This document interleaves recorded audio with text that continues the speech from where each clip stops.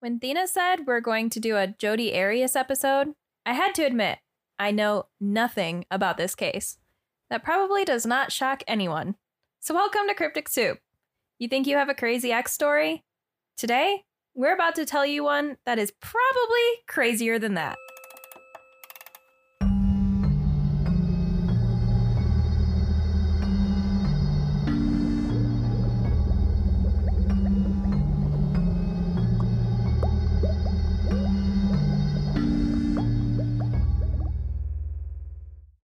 She's one of the most ruthless killers of our time.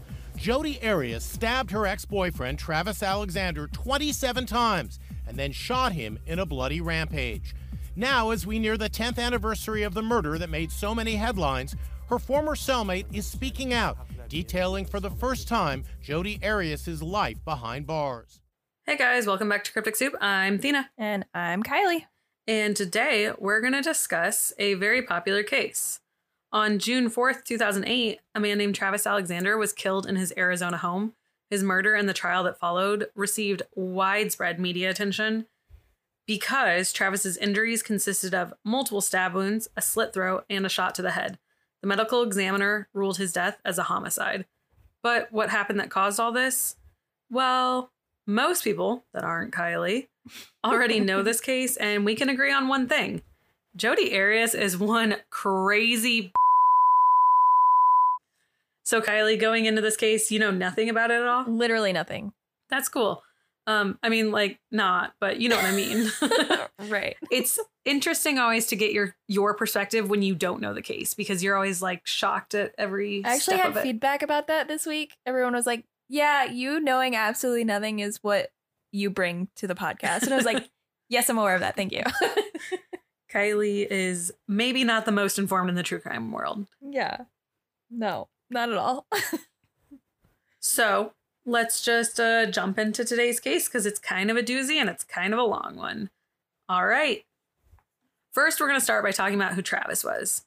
Travis Victor Alexander was born July 28th in 1977 in Riverside, California. I like how he has all first names as his name. Victor Alexander. Yeah, he does.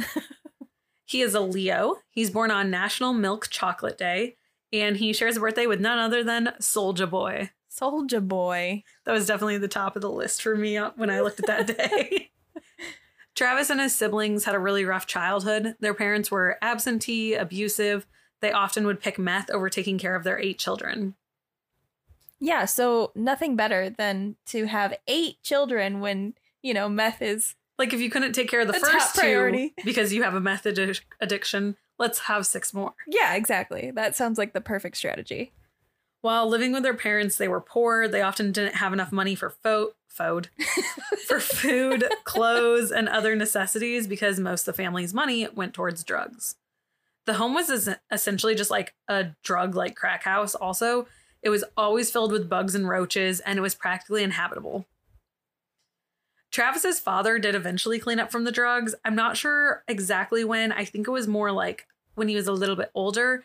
But the sad part is he shortly died right after he cleaned up from a motorcycle accident. So Travis still didn't really get the chance to know him very well. Travis had a great grandparent, though, that really motivated him and helped him believe in life. His great grandparents loved Travis, and they always tried to tell him and his siblings, like, just wait, your life will get better. And they tried to help as much as they could. Specifically, Travis and his great-grandfather. They had this special bond where his great-grandfather really believed in Travis and always said that he would grow up to do great things in life. And this might be part of the reason why Travis invests so deeply in his career and the church and everything when he's older, is because it's kind of like that someone believed in me, I'm going to make them proud type feeling. But while still being a kid, Travis was often teased and bullied. He had few friends, which, you probably have to assume part of that is because, I'm not trying to sound mean, but he probably didn't smell good. He lived in this roach house. Everyone knew that he was poor, things like that. So it probably didn't lead to him being able to have friends over, go places, do stuff. He ended up running away at 10 years old and lived with his paternal grandmother. I found out the grandmother's name was Norma Jean Preston Alexander Sarvey. I love it. If that's not a doozy, I don't know what is. I love it. I'm not totally sure if his siblings all eventually joined him, but there was like one or two things I found later that mentioned his siblings living there too. So I assume that when he left, his siblings eventually did too. Maybe the mom just didn't want to take care of any of them, especially because with his mom being so absentee, Travis was actually like the main person that took care of his siblings. So when he, booked it out of there, I'm sure that was even more of a thing for her to be like, well, I'm not going to take care of the rest of you. Go be with Travis. Eventually, his grandma introduced him to her church, which was the Church of Jesus Christ of Latter-day Saints. Travis became super active in this church. He said he finally found a place where he thought he belonged. He had a good, steady group of friends. He had a support group to actively encourage him, and he just wanted to be active in the church. When this happened, Travis also, when he found a place he belonged, he also started doing better in school. He joined the wrestling team. He developed hobbies like working out. He liked motivational speaking. He also learned that he really likes working and saving money. I wish I liked working and saving money. Specifically the saving money part. Specifically that part. I actually do enjoy working. Right? How do you save money? How are people out there alive? They're like, I love working out. I love saving money. I'm like, couldn't it be me? Right? Nope. I don't know how to do that. Travis ended up using his saved money to take a missionary trip to help spread his faith before graduating high school in 1995, which is super common for the Mormon faith. You're supposed to save up and do a missionary trip. So he was just following along in the church pattern. This whole episode is going to talk a lot about Mormon faith and the LDS church. So you're going to hear me mention it a bajillion times. Just get used to it. Travis then went on to move to Denver, Colorado to serve for his church for 3 years. By 1998, he ended up moving into a faith home with other single Mormon men his age. Now, a faith home is pretty much a home that's owned essentially by the church, but it's like the church members and such. And it has single men all of around the same age group that are all done with their Saints. Well, yeah, they're all Latter-day Saints. They all have the same belief system. They all are also supposed to keep each other in check to make sure no one's doing anything outside the rules, and also help each other actively find Mrs. Mormon wife and just live together to stay safe in a sense and save money again so that you can keep going on missionary trips and stuff. It kind of makes sense, actually. It does. It's kind of like an anti-fraternity in my mind. It's that makes sense. Complete opposite. Right. So in his mind, he was like, yeah, that's the next step. I want to settle down, get married, find Mrs. Right. And a big part, I think, of this is kind of a personal speculation moment is the Mormon faith usually tends to have men and women settle down very fast at a young age and start having children. And that's partially due to one of their beliefs being that sex is for procreation. That's what it's for. It's not for fun. It's for procreation. Okay, well, that makes sense why you're going to start popping out kids a lot. But also, I think the whole getting married young is in the LDS church, Latter-day Saints. You are not allowed to have premarital sex. None. No premarital sex, no sex before marriage. So, of course, they're going to get married at 19 because they want to have sex.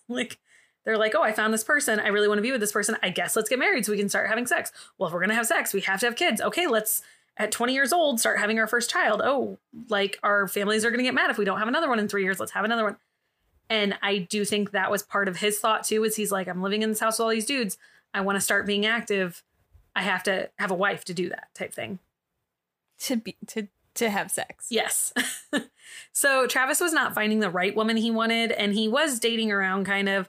He just didn't find the person he wanted to settle down with. And he does have a few bigger relationships throughout his life, which I'll talk about. But he had an on and off relationship in the beginning with a woman named Deanna Reed. Some people would assume Deanna would be the one that he's going to end up with. Him and Deanna met through the church. They went on they went on quite a few dates. They were as serious as people imagined them being. They're like, okay, this is the one, right? Well, then Deanna ended up leaving to go on a missionary trip, and so they broke up. 2 years later, she actually returned, though, and the couple got back together. So you would again assume, oh, if they keep coming back to each other, they're obviously going to be together, right? But after another 2 years in 2004, Travis ended up moving to Mesa, Arizona to be closer to Deanna. And because the Mormon population was bigger in Mesa than in Phoenix, so he decided there. And the couple did something, okay? And that'll happen in a second. But when he bought this house out in Mesa, he ended up buying this super large 5-bedroom house that he takes over as he takes over the master bedroom area, which is kind of the whole top floor. And it's this huge master bedroom with this double door with a big lock on it. It has a bathroom attached, with a little hallway area between the bedroom and bathroom. It's a large upstairs upper floor. He then would allow younger Mormon brothers in the church to come and rent rooms at the house and stay in the house because it was so big. And because that's part of that whole, keeping each other in check thing, as well as he had an open door policy and stuff. He's as long as you guys move in, we can all keep each other in check and we can keep each other's faith strong. He did have one issue with a roommate, that the guy was being too forward with women and causing issues and stuff. And he ended up kicking him out. It isn't the biggest deal in the world. Travis did kind of he talked about it, but he brushed it off in the end. It does come up later in life, though. Now, I mentioned the couple having backlash, right? The backlash was they had a huge, huge issue. They had premarital sex. Do you know that Mormons do something called soaking? Oh, God. I don't think I know this, and I don't know if I want to, but tell me about it. So soaking is essentially when, because you can't have premarital sex, right? Correct. But sticking the penis in the vagina and just not thrusting is not sex. I literally hate everything you're telling me right now. So they would do this, and then they would just sit there. Nothing would happen. I can't fathom how awkward of a situation that would be. Right. But then in some cases, other people, friends, would jump on the bed because they're not thrusting. But other people are jumping on the bed to move them. I'm not doing it. It's not sex if I'm not doing it. This is the wildest thing we've ever said on this podcast. Congratulations. I'm really surprised you didn't know. Have you ever soaked with anyone, guys? Tell us about your soaking experiences. Don't. I would literally hate all of you that message us anything about soaking. Wow. I really hate everything you just told me. Thank you. You're welcome. I'm glad you bring things to the podcast, Riley. Random shit. It's okay. We're going to talk about anal sex a lot today, guys. So prepare for that. Well, the couple had premarital sex, and I tried to look up the values of Mormonism and LDS and all this stuff. And I want to let you know, the first thing the Google search said was how to become a Mormon in 73 easy steps. 73. I was holy shit. I was expecting 12. No, 73. 73. Overall, though, what I learned, some of the restrictions and taboos of the Mormon faith, and again, don't quote me on all this. I could be wrong. I'm using Google, and I used a site that had Mormon in the title, but that doesn't mean anything. Don't trust me. But here's some of the things that they have issues with: abortions, tobacco, alcohol, gambling, interracial marriage until 1978. They discourage piercings and tattoos, pornography, murder, adultery. Murder. They do. It's not really supported. Yeah, they just really don't like that over there. They don't want piercings and they don't want murder, guys. Come on. No, they discourage, but Oh, okay, yes, discourage. Murder, adultery, premarital sex, and condoms. That's a wild list. Some of those are straight up murder, and then the other one's hey, guys, can you not use a condom, please? Thank you. I stuttered because I was so uncomfortable with that sentence. The premarital sex and the condom thing kind of go hand in hand. That was what I was talking about earlier with the whole procreation being the whole reason for sex. Moving on. Okay. This couple had this backlash, right? They eventually broke up again. Travis said he wasn't ready for marriage. Deanna was. The couple called it quits. Travis ended up working he had a few jobs throughout the years. I couldn't really figure out what they were, but everyone talked about how he had a few off and on jobs here. But the big thing was he ended up working as a salesman for MLM multi-level marketing company. And it is a PPL, actually, prepaid legal service that he worked for. I'm a little confused on some of the information given, even in all the readings I did, which I'll talk about at the end. But I can't figure out, I know the company rebranded and is still around today, and it's called Legal Shield. But I'm confused about what it was called back then and stuff. I just was having a little issues deciphering things. So I will refer to it most of the time as the PPL company, just so that everyone knows. He also did do motivational speaking for the church and for the PPL company. In September of 2006, Prepaid Legal, the PPL company, had sent Travis to a conference at the MGM Grand Studio Hotel and Casino in Las Vegas. He had worked his way all the way up to being an executive director of the company, and he was making over $100,000 a year. He believed all his life if he worked hard and, if he did everything right, his faith and belief and the LDS Church would, back him up in his life and he would make it. Kind of exactly what I was talking about with the grandfather, right? And stuff. So I think that's part of why he did succeed, was because he had that little bit of motivation behind him. Because succeeding in a PPL is fucking hard. Or like a MLM type thing. Yeah. That's not something that's easy. You got to be a smooth person for that. Smooth talker. Yeah. Sales is hard in general. And doing something where it's, you recruit, they recruit type of thing. These are just silly. And he was making bank on it and working his way up, right? While at the conference, he saw this lovely blonde-haired woman across the room and instantly decided he had to go talk to her right then. He walked over, he introduced himself. He met this woman named Jodi Arias. The two hit it off instantly and were inseparable the entire weekend from that point on. Now, who's Jodi Arias, right? That's your next question. Her name is Jodi Ann Arias. Jodi Ann Arias was born on July 9th in 1980 in Salinas, California. She's a Cancer. Her birthday is National Collector Car Appreciation Day. Put that in for Corey. You're welcome, Corey. Corey's also a Cancer. Oh, shit. I didn't even process that. You're right. And normally I give one birthday, but I got to give a few because this one is a weird day. She shares a birthday with Tom Hanks. That's only weird because we just talked about the movie Forrest Gump and the Mandela Effect episode. So you've never seen it. I can't get over that. Listen to the archives. But here's the other crazy thing.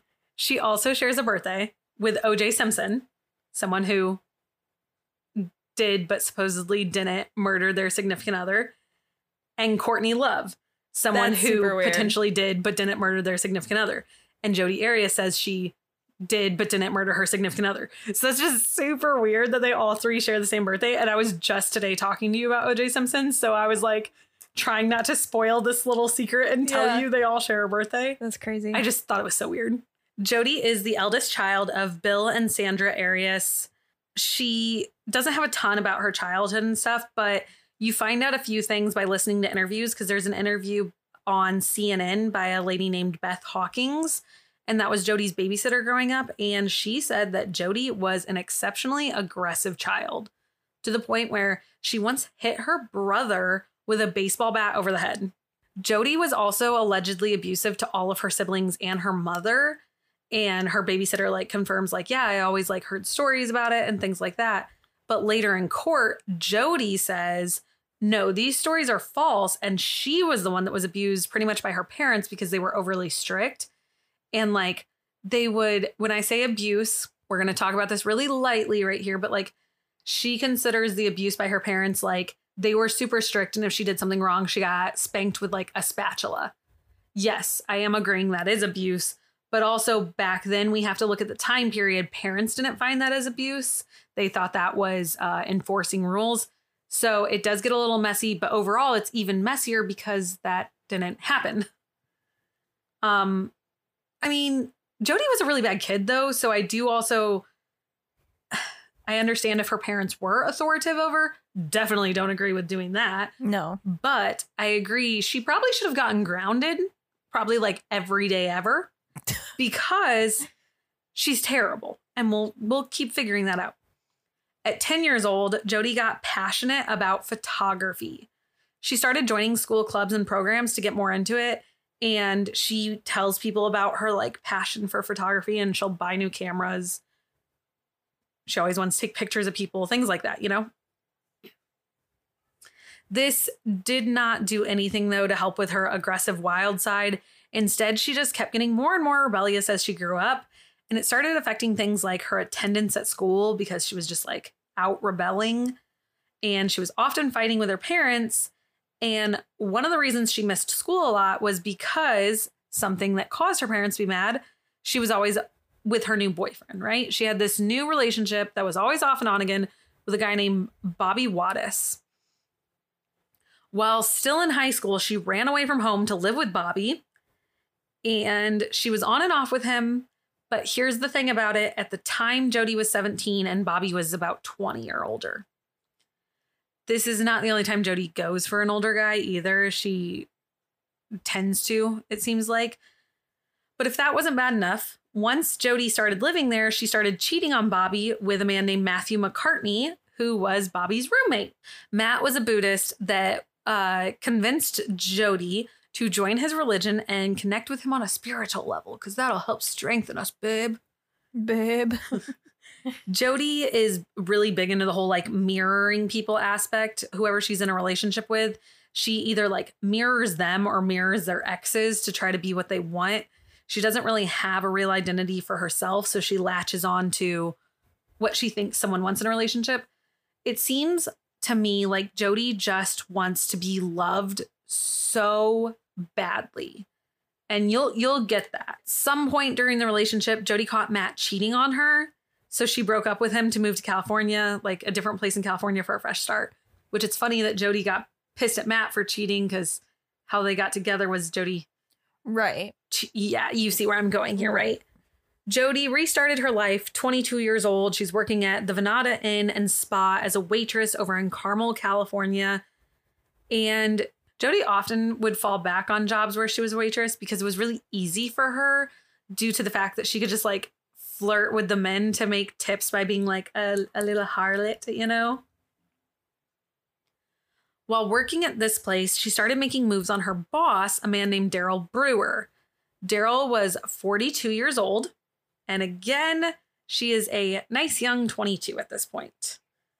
It was about 2001 at the time, and the couple supposedly did not start dating, though, until later in 2002. Because Daryl switched jobs and he was no longer Jodi's direct manager. So, you know, it was acceptable. Daryl had just recently gotten divorced and he was much older than Jodi, but she didn't mind these things. In fact, Jodi noticed that he was recently divorced and started doing something that will totally not shock you. She decided to start mirroring Daryl's ex-wife. At first, she started mimicking her hairstyles, and then she started dyeing her hair blonde. And I don't mean like blonde. I mean like bleaching her hair bottle blonde. And then she got breast implants directly after Daryl's wife did. And then if you think like, okay, people get breast implants and dye their hair, though, that's not that big of a deal.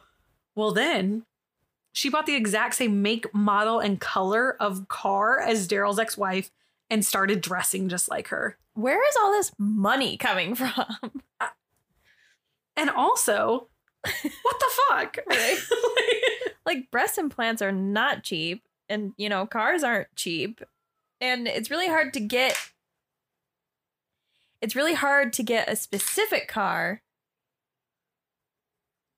when you don't have proof of your income. Well, yeah. And if she's just working, okay, but he did have a lot of money because he'll go on to buy like a nice new house in California and things like that. You'll learn. So, but also I know breast implants weren't cheap even back then because I read that book by Holly Madison from Playboy. Remember that I love her. Mm-hmm. And what is it with this chick? She have beer flavored nipples? Hey, she talks about when she got breast implants, she refused to let Hef pay for them. She like was determined to do it on her own. And she said she had 3 credit cards for $3,000 each. She maxed out all of them and still owed money. So like they were at least $10,000 in that area at that time. Because I think this is about the same year, if not like a year apart from when she did it. Yeah. And I mean, she lived in, I want to say nearish California, Vegas-y area. So I guess serving in California is probably way different than serving here. Still, I don't think it would be that easy to save up that amount of money if she was struggling so bad and then she just starts this job and all that. I don't know. It just seems a little shady, I guess. Also, to me, it's like, if he just divorced this woman, wouldn't you want to be the opposite of that woman? Because clearly it didn't like work out. He's obviously wanting something different. I don't know. But Possibly. Daryl didn't notice Jody was even doing it, and he fell under her spell. He, instead of breaking up with her, bought them a new house in Palm Desert, California to share. And it was a big, beautiful house. Not cheap either. Jody tried advancing the relationship after the house was bought with the idea of marriage and children. But Daryl pretty much told her, like, he's over that part of his life. You know, he's in his 40s. When him and his wife did divorce, he had a 3-year-old child at that point. So he was kind of like, you know, like, I have a kid. I'm not really wanting to redo that portion of my life. And this led to the couple breaking up in the summer of 2006. And around that time, Daryl decided that he wanted to sell the house and just end things, right? They don't do that, first off. Jody was adamant on not getting rid of the house because it was, you know, what she wanted in life. But it was way beyond her financial status. So she had a new job at this point, or she had a new job when they moved there at some point. I don't know when she got it, but she talked to her boss at the time. She was working at California Pizza Kitchen, and her boss said, why don't you look into doing like a PPL, you know, like, why don't you look into that? And that's the one that's the legal shield nowadays. So she joined this PPL to start making extra money. And she found out that they were going to start a big conference weekend as one of their like first things to introduce her to the company in Las Vegas with other PPLs and with like guest speakers and all this in Las Vegas at the MGM Grand Hotel and Casino. Sounds familiar, right? Mm-hmm. So Bottle Blonde Jody goes to this in September of 2006, and she meets this man, right, who is also recently single, and they're going on this like weekend vacation. This sounds like a great time, right? Travis went up to Jody first. He introduced himself. You know, he had to meet her. He thought she was so beautiful.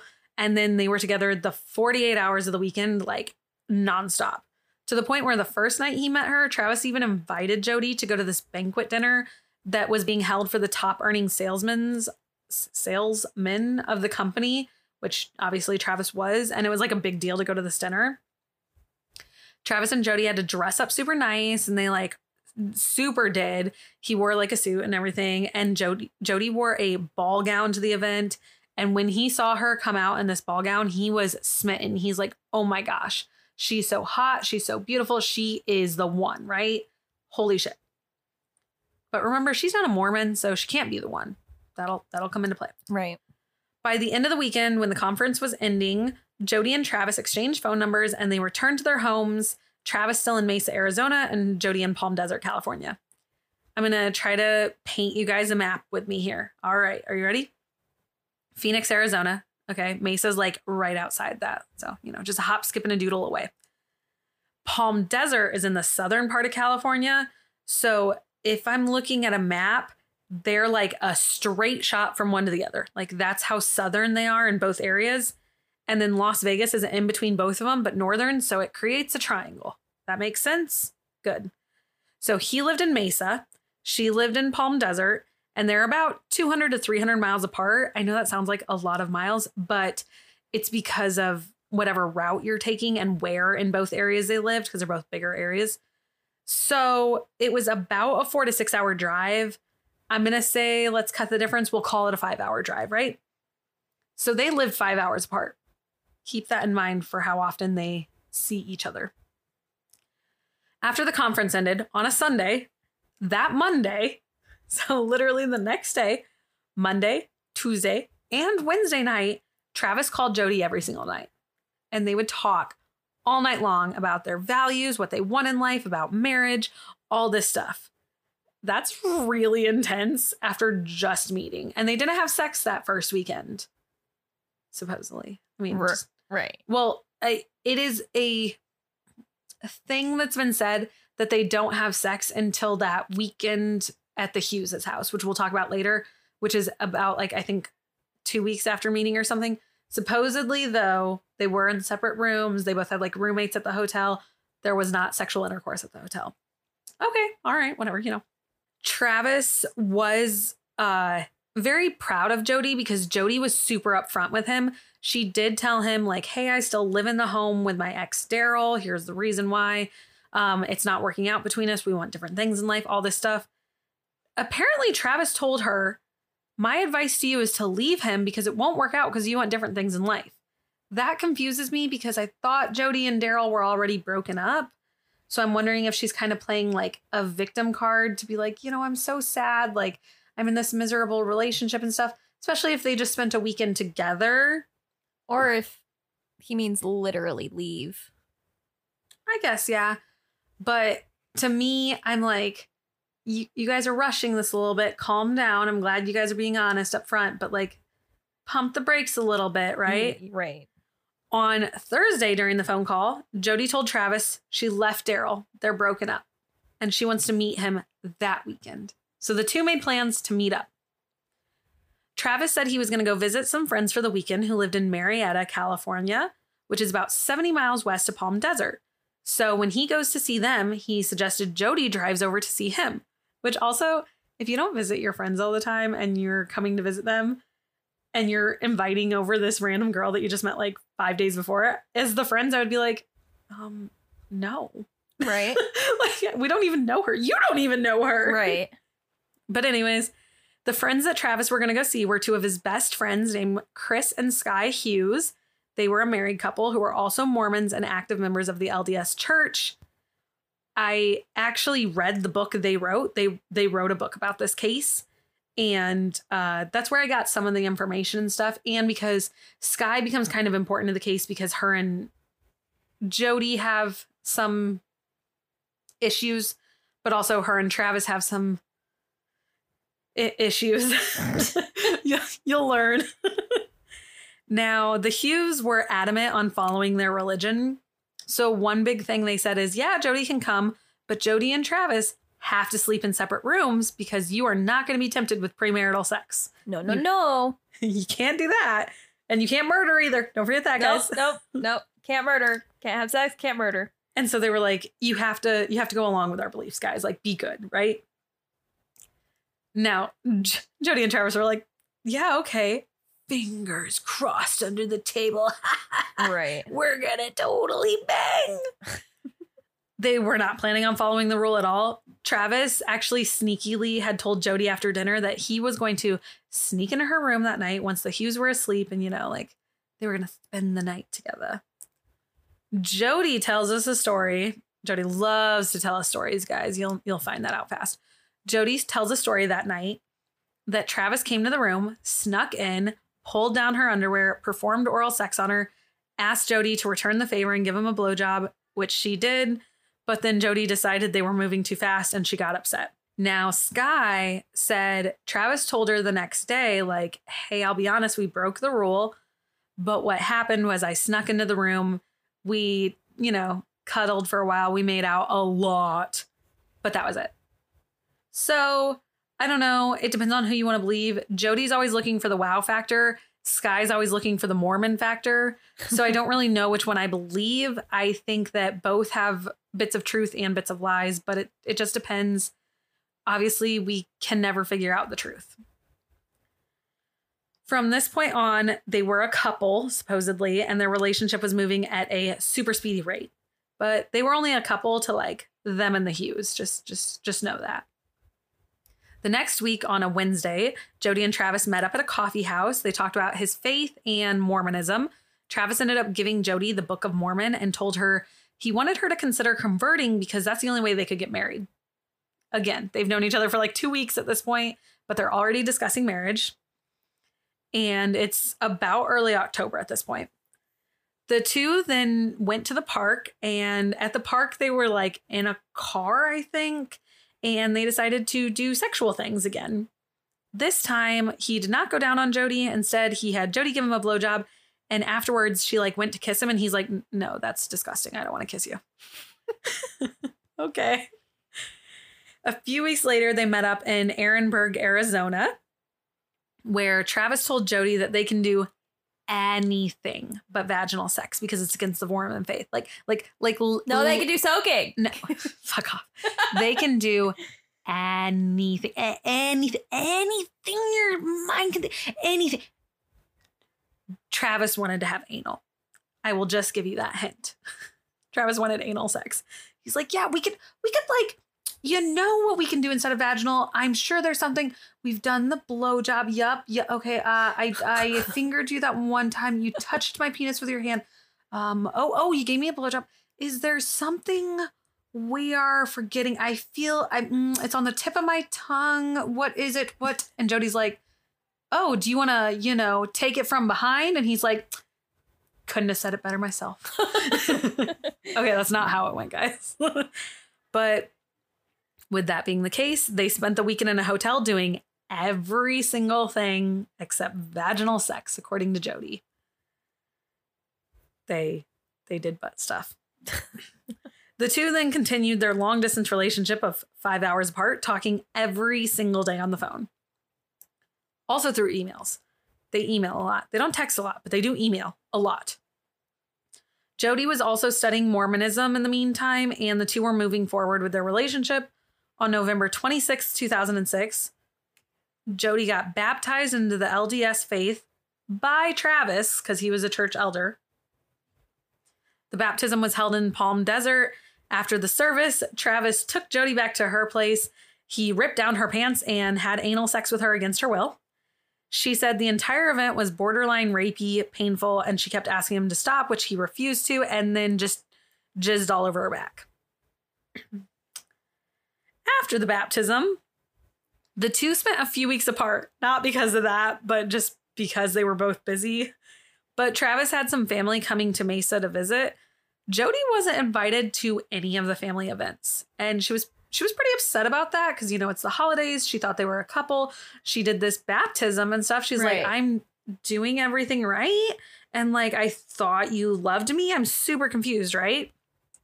Also in December, Daryl, her ex, remember, he officially moved out of the house. So Jody's living alone in Palm Desert for the holidays where she's not invited to her boyfriends to meet his family or friends. And she's like, what the fuck? I'm getting mixed signals, right? Right. The PPL was having a Christmas event somewhere near Phoenix, Mesa, Arizona area. So she's like, oh, hey, what if I go to that holiday party? And she brought it up to Travis with the idea saying I could just stay at your house. And he's like, no, you cannot do that. There's no room for you. You can't come over. You can't even come to my house when my family's here. That's a no. Jody instead was like, I'm going to do it anyways. Fuck you. So she plans this trip, but purposely does not book a hotel room or make any accommodations on where to stay, right? She just shows up at Travis's house unannounced and starts introducing herself to everyone as Travis's girlfriend. Travis is fucking livid, right? He's like, I specifically told this bitch not to do that. Travis was so mad that he made Jody sleep on the living room floor with no blankets, no pillows. She had to use her own jacket as a blanket, and she had to sleep on the floor next to the Christmas tree. Wow, that's kind of mean. At this point right now, I would like to say I feel really sorry for Jody. She just wants love so bad, and she thought that she found someone that wanted that too. He converted her. He's doing all these things to give her mixed signals. I think right now, if I didn't know more, I'd be like, damn, Jody, I'll be your friend. I am so sorry. Right. Obviously, this will change, but I'll keep giving you guys my input. Just wait. My input will change for sure. In January 2007, Jody had went to Travis's friend's house, the Hughes, again, this time without Travis. And she told them that her relationship was feeling really rocky and changing for the worst. She was asking for advice. She was crying to them. She's telling them how much she loves Travis. She said the relationship was completely one-sided. She loved him and he was using her sexually. Obviously, this upset the Hughes because they're Mormon faith, right? They're like, oh, he's using you for sex? Oh my God, that is just as bad as murder. He's practically murdering infants right now. Oh my goodness. The Hughes told Jody she just needs to stop seeing Travis and move on. Jody then said Travis was making a lot of comments to her about needing to date other men and calling her derogatory terms like slut and skank when he would refer to her in these situations. And she pulled up emails and kind of started reading them and showing Sky about this incident, right?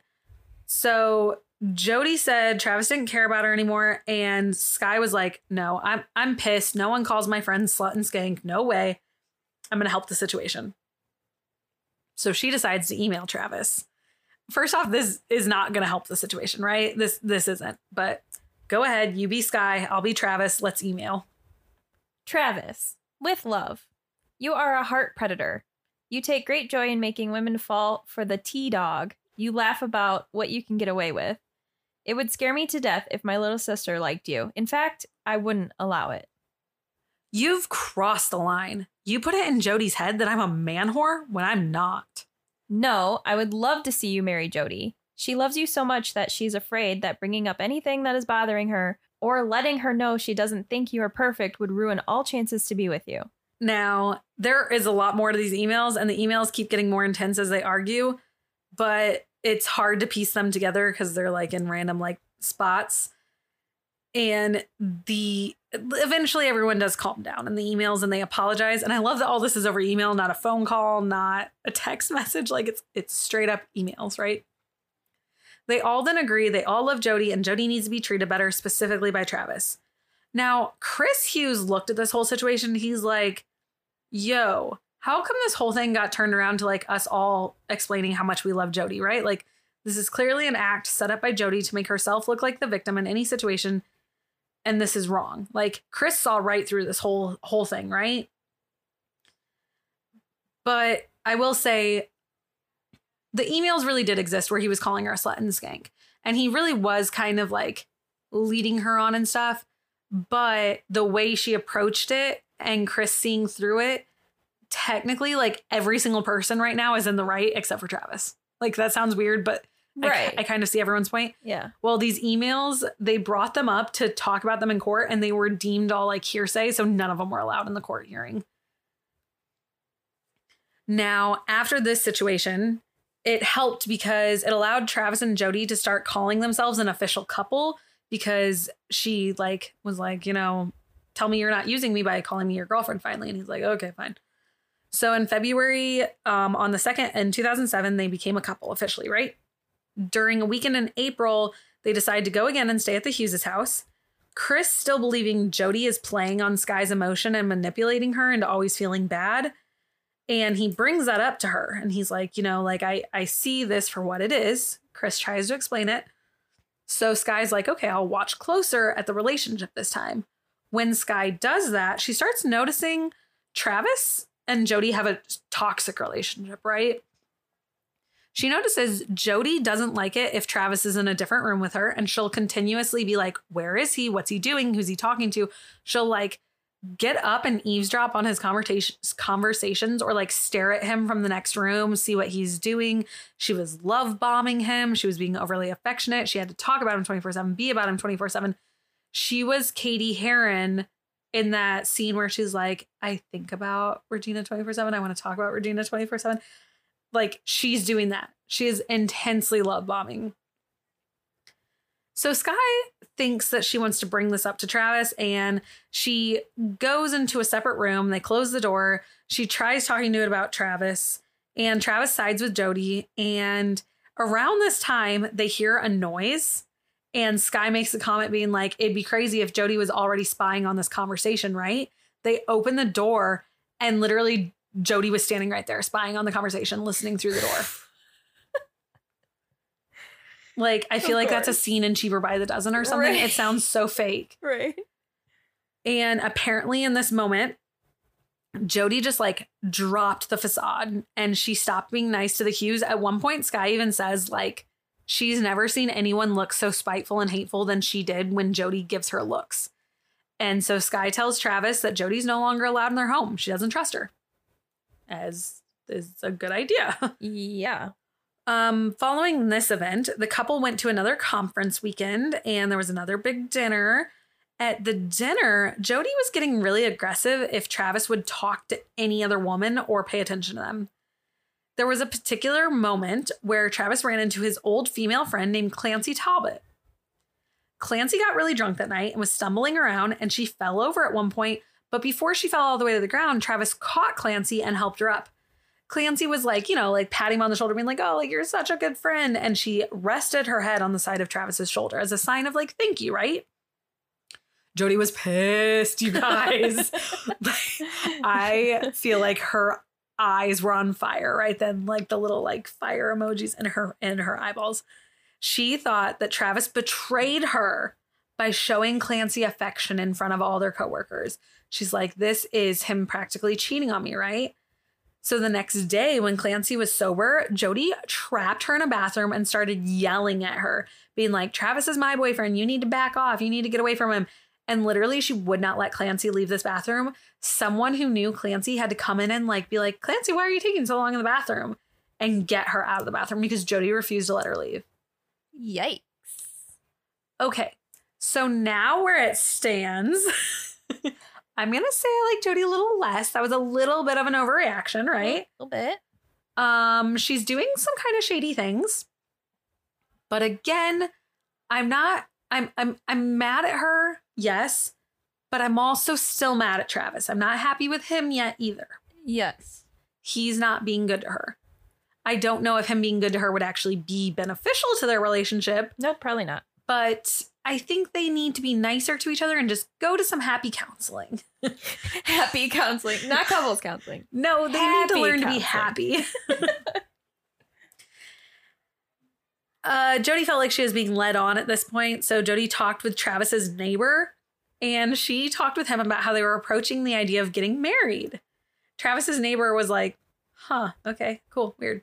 So he's like, Travis, did you know she thinks you guys are getting married? And Travis is like, yeah, we're not that serious. And I should probably break up with Jody because I'm going to just hurt her in the end. And like, that's not going to be good. So you know what he does? He doesn't break up with her. He ignores his own advice. Sounds great. In the spring of 2007, the couple continued to go into conference weekend retreats. They also keep taking a bunch of mini vacations together. Travis ended up getting a book called 1,000 Places to See Before You Die. And the couple was trying to cross off all the places on the list. Some of the places they went were Niagara Falls, the Rock and Roll Hall of Fame, and several Latter-day Saints Holy Spirit sites. And you can see the photos of the vacations available online. There's like a infamous photo of them looking happy, cheesing it up at Niagara Falls. And they do look really happy and in love in the photos. The difference is when they were taking these trips that were like the fun ones in the book, Travis was super like affectionate and loving towards her. But when they would go on their work retreats, he was really reserved, almost standoffish. To me, I don't think that's weird because it's a business versus a vacation. Yeah, it's a different feel. But again, they also met at a business thing and he was very affectionate right away. So I could see why she's a little confused in the situation because she's like, well, you didn't used to be like this. Like if you were always like this, I get it, but something's off. Yeah. So I hate to say I side with Jody on that one. Point to Jody. So we're at like, I think Jody 3, Travis 2 or something like that on who's the worst. That, yeah. On June 29th, 2007, the couple officially broke up. But before the breakup, something happened. Of course, something happened, right? Mm-hmm. Jody and Travis supposedly trusted each other with everything and said they were an open book relationship. So Jody thought since they were such an open book, she should just go through his phone while he's sleeping, right?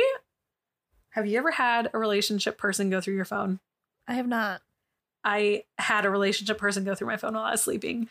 And I woke up to them throwing my phone at my face because they said they hated me. My God.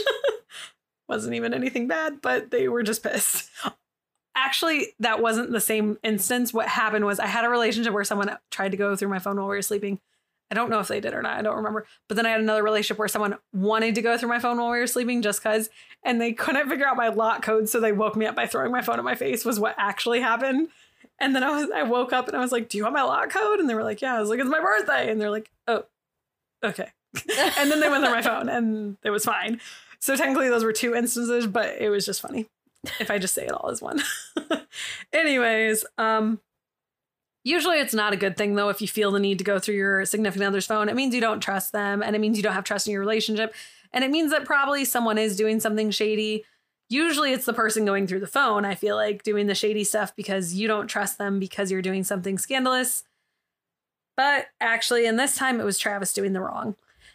Jody had seen that Travis was texting another woman, and Jody claimed that she saw messages between him and this other woman that were explicit in nature, and that it seemed like they had a sexual relationship in the past that could either potentially still be going on or was like trying to still go on. Again, they lived 5 hours away. He had now experienced sexual intimacy, so I don't know. And like, they were already such a rocky relationship.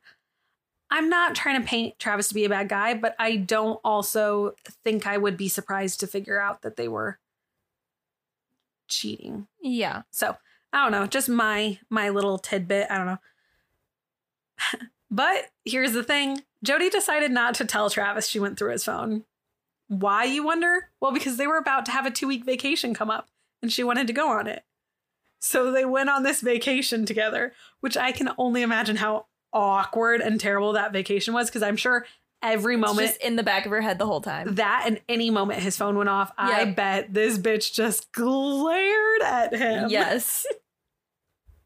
Who is it? What are they texting? What are they saying? Who is it? Is it a girl? Is it a guy? He's like, oh my God, it's my Mormon brothers. Right. They're asking me where the extra toilet paper in the house is. I have 500 roommates, remember? Jody ended up breaking up when they got back over the phone. She called him up and she said, it's not working out. And Travis was like, you're right. It's not working out. We're not healthy for each other. So they agreed. They're toxic and they should break up. It was a normal, amicable breakup. They agreed to be friends. That was fine. That would be great if that's where the episode ended, right? There are so many times where I'm like, I wished it ended there. I wished it ended. They lived 5 hours apart. This would be a perfect time for them to just move on and just move on and move on. Mm-hmm. But instead, they decide to start calling each other every single night again. Those phone calls led to them having phone sex almost every single night. Jody then started offering up the idea that they could be friends with benefits. And she brought that up to Travis all the time, but he would remind her they are only friends and they are not together anymore, but they should still have phone sex every night. Okay. Travis, I just want to kind of like give him a little bonk on the head and be like, stop doing what you're doing. Right. Around this time, Travis met a girl named Lisa Andrews. Or actually, it wasn't around this time. I'm sorry. I said that incorrectly. Travis had met a girl named Lisa Andrews in the fall of 2006 at an LDS church campout after he and Jody broke up. And around this time, they were talking regularly. On July 4th, Travis took a big step and started a new relationship with the girl. Her name again was Lisa Andrews, and she was 19 years old. Now, I know Kylie in her head was like, wait a minute. She was 19. How old was Travis? Travis was 29, about to be 30 at the end of that month. And again, Lisa was 19. So, yeah. Don't like that. Jody conveniently at this time happened to move to Mesa, Arizona. Conveniently. At the same time when he's starting a new relationship. Conveniently. Conveniently. Isn't that weird? Just moving 5 hours away for no reason. No big deal. But they're not related. No. No. Not at all. In fact, Jody said Travis was so excited she was moving that he helped her move. He gave her money to move. He even let her store some of his stuff in his house, and he was just really excited to have her live close by. Travis's friends were like, he did not want Jody living in Mesa. Like, not at all. Again, I don't know, who do we believe? But if it were me, I would not be stoked if my ex moved 5 hours closer to... no, I don't like it. Mm-mm. When Jody moved into her rental, she realized she lived only 4 miles from Travis. She said this did freak Travis out, as it should. Right. But instead of it freaking him out to the point of maybe like not contacting her, they instead started hanging out and having a sexual friends with benefits relationship. Right. Where she would sneak over. Could have called that one.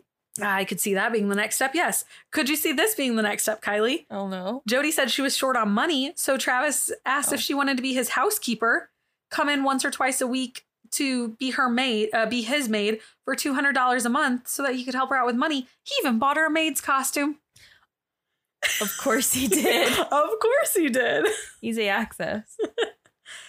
Lisa and Travis were also still dating this whole time, right? Mm-hmm. Which I'm sure Lisa loved the idea that his maid is his ex who, all right, yeah, whatever. Lisa was super strict about the premarital sex rules, so Travis wasn't being sexual with Lisa. So he was being emotionally tied to Lisa and sexually tied to Jody. Getting the best of both worlds, really, here. He is, he is just being smart is what he is, Kylie. Right. He is. Did you expect him not to get his dick wet? Come on, Kylie. They soak it. You're being very, very rude to Why Travis didn't right they soak? now. They should have soaked. I mean, did he even proposition Lisa with the anal sex? Probably not. Jody and Travis were starting to even have vaginal intercourse finally at this point. So supposedly around this time is the first time he actually is ready to put dick in vagina. He is ready. He has Insert done all the penis necessary here. steps. Still don't know if the condom's involved. LSD might be a little mad about that, but LSD? No, LDS. LSD. It just rolls off the tongue. Wait a LSD. second. I was like, well, that's kind of funny that they're called that. And then I was like, no, that's not right. I think there is one time somewhere in the outline I did type LSD and I didn't catch it for the longest time. I still don't know if I corrected or not, but there might be a hidden LSD in there. Travis was really upset about this whole thing because Jody thought they were falling more in love because she's like, yay, he's finally willing to have vaginal intercourse with me, right? And so she thought this was a good sign, but Travis was becoming less attached to Jody and actually pushing her further away. And he was starting to be really upset with himself and telling his friends about this. He was confiding in them about how he felt like he was just breaking all the rules. He was not the person he wanted to be. He was failing himself. He was failing his faith, and he just couldn't resist Jody. Whenever Travis tried to ignore Jody, instead of her being like, oh, that sucks, he's ignoring me. No, she would just like start bombarding him with nudes and explicit texts and like telling him the things she would do to him to try to like reel him back in. Get attention. Yeah. So he was like, I can't help but feel tempted by her, which, that kind of makes sense. Yeah, especially if your girlfriend's not giving it up. So, Travis is 100% in the right, obviously. I'm being sarcastic. It didn't help that Jody was still being really jealous and stalkerish to the point where she would just show up to Travis's house unannounced. And you would think like, okay, so lock your door, right? Right? No, Jody would just crawl in through the doggy door of the house and just still get in the house. One of Travis's friends once told a story about how Travis was like either out of town or like doing something and he had to go help and like walk Travis's dog, right? And he gets to the house and he's like, oh my God, the whole house smells amazing, like fresh cookies. And there's Jody just standing in the kitchen being like, hey, you want a cookie? I just baked some. He's hanging out in his kitchen. What the heck? All right. There was another story that Lisa and Travis fell asleep while watching movies together at his house upstairs, like on that master floor. And he woke up because he heard his dog barking and something like fall over downstairs. So he's like, oh, I'm going to go like check it out. Like Lisa, stay here, stay laying down. He walks downstairs and Jody's just standing in the middle of the kitchen staring at him. And Jody's response was that like she saw them through the window and was mad that he was spending the night with Lisa, not her. How? Also, It's on the second floor. get some blinds. But it's on the second floor. I don't know. People can stalk you on any floor. If the angle's right. I mean, technically our living room's a second floor in a weird way. You know what I mean? And I could easily see from my car inside if I wanted to stalk us. Yeah, I guess. If our blinds weren't closed. We close our blinds because we are not sociopaths. Right. We have curtains. Don't come try and stalk us. Our dogs will be pissed. Now, if this already didn't make Jody kind of seem crazy, it just gets worse, right? The day after that whole event, Lisa started getting anonymous emails telling her that she was hurting her faith and she needed to back off of Travis. These anonymous emails I wonder who that could be. later had their IP address traced back to Jody. And this is not the only like girlfriend of Travis's that receives anonymous like threats and emails and stuff. Also around this time, Travis's Facebook kept getting hacked. Wonder who that is, right? Probably just some random person, I'm sure. Totally. And then also a month later, Travis had his tire slashed. His first initial reaction was to call Jody and tell her. She was so upset that she rushed to his side and helped take him somewhere to get new tires. Then she did not tell him she was going to follow him home, but she was just going to follow him home, right? Because they only live 4 miles away. She can do that easy. When driving home, Jody calls Travis and she's like, hey, Travis, you took the wrong exit for your house. And he's like, no. And then hung up on her because he took the exit for Lisa's house instead of his own. And supposedly that was the end of it. But then the next morning he woke up and his tires were slashed again.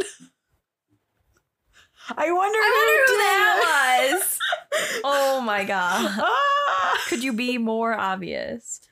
I remember I had this roommate and one time we woke up to all of our group of friends had like a little shindig, but we didn't invite one single person because we didn't want to deal with this person. And the next day we all woke up to our cars being egged except for that one person. And they were like, oh my God, I wonder who did it. That's so crazy. Oh my God. And we were all like, God damn it. All right. Does everyone want to go get their cars washed? It was the wildest. We were young, mind you, very young. Oh, okay. Like just out of high school ages. But it was so fucking ridiculous. I wonder who that could be. Who did that? That was. And I mean, they could have done worse. It was just like, and each car had like 2 eggs. And there was like 5 of us. It's like they literally used 1 pack of eggs and we all lived on the same street. So it's like they literally just like went down the street doing it. We lived about like 12 houses away. It was great times.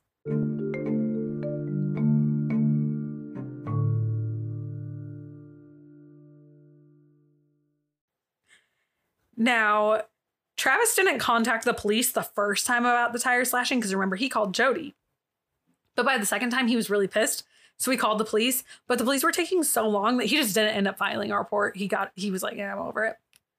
Which also speaks for, you know, how long do the police take? But again, tire slashing isn't as big a deal as like, I don't know, like a murder or something. But don't worry, the murder takes a long time to solve too. Foreshadowing.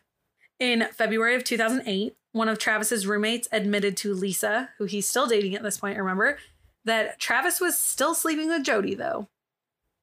So this is the first time Lisa's like 100% keen on it. At this point, all of Travis's girlfriends like hear stories about this crazy ex Jody and stuff like that. And she probably knew, like, you know, he sneaks in the house and stuff. He probably tells her, but sometimes it's hard to like believe and fathom those things. And like, it just sounds so crazy. It can't be real. Well, then she's hearing it now from the roommates too. And she's like, fuck, it's real. Yeah. So Lisa ended up breaking up with Travis and he didn't stay single very long. Instead, in March, he started talking to a new girl named Mimi Hall. Mimi Hall's so pretty. I love her. Now, in April, Jody decided to move to Eureka, California because she couldn't afford living in Mesa anymore since she's no longer cleaning the house and her grandparents live in Eureka. So like, not a big deal. Now, if you don't know, Eureka's in the northernmost parts of California and it's over 1,000 miles away from Mesa. So it's like a 15 to 16 hour drive. A little different than 5. Well, and the 4 miles down the street. Right. So it's going to be a little hard to stalk Travis now. Probably not impossible for Jody, but a little harder. Travis was super excited knowing that Jody was moving away. And supposedly he even texted a bunch of his friends being like, Jody's moving. And he was super happy because he's like, we can finally be done. I'm in this new relationship. I'm happy. Life is good. We do find out that when this whole move happens, that in court they read about there's journals. Now, when Jody was stalking his Facebook and like changing things on his Facebook and hacking it, she also would go to his house and rip out pages of his journal from when they were dating. And we find out that they kept these journals even in 2008 when Jody moved. Now, Jody's journal is an entire book about Travis, talking about Travis every moment of every day. Travis, however, only mentioned Jody twice. And in one of them, ouch, it was like not a friendly one even. So also, you guys are like 30. You still have journals? I don't know. Oh, wait, I have a journal. I don't. But a dude at 30 having a journal, I feel that's off. It's not bad. Not one with faith and stuff like that. True. I just find it off because he is this like high level marketing person and stuff like that. And I feel like he's the type of person that would be like, I don't journal. That's silly. I'm thinking about it more from his perspective, not from my own when I say that. Well, Jody's now 15 hours away. They've both moved on with their lives. Again, Jody's nice and single, and Travis is in a new relationship. We should end the story here, right? This would be a great time for everyone to move on. But guess what? Instead, Travis and Jody go back to being friends with benefits. Again. They start sexting, sending nudes, having phone sex every night, stuff like that. Of course. And again, Travis was still dating Mimi during all this. At this point, they're both just fucking awful people. Like, I'm not even trying to be mean. I'm sorry. Travis is dead, and I get that. I do respect him in the end a little bit. But also, he's not the best person. No. He did not deserve what happened one bit. 0%. 0%. Don't get me wrong. But also, the dude could have not been so bad. Just say. He's definitely a fuck boy. Yeah, he is a T-Dog. He deserves the name T-Dog. Who the fuck at 30 years old? Hey, I'm T-Dog. Fuck you. Right. I'm really strong in my faith, though. T-Dog got mad respect for the man upstairs. Yeah. Yeah. Fuck off, T-Dog. And T-Dog spelled with 2 G's to make it worse. It's like dog. Okay. Anyways, Travis was still dating Mimi, like I said, and around this time, he invited Mimi to go on a vacation with him that he had won because, you know, he had been doing so well in the company. He won a trip to Cancun with the MLM, the PPL. Travis originally had found out about this trip before, and maybe it was before he won it, and he was just like talking about winning it or whatnot, and he had told Jody about it. So Jody assumed that she would be the person going on the trip with him, right? Well, instead, he invites Mimi, but Travis had invited or at least implied that he would have went with Jody. So when he invites Mimi and he a week later gets the ticket for Mimi and everything else, Jody's pissed. She is rightfully mad because now she also feels like lied to and hurt, right? So Jody does something super fucking spiteful and really gross at the same time. They have an hour-long phone sex conversation, and Jody secretly records the whole thing. It is the most awkward phone call in the world. And if you're wondering how I know that, I have listened to the entire thing, and you'll understand why in a few minutes. Yikes.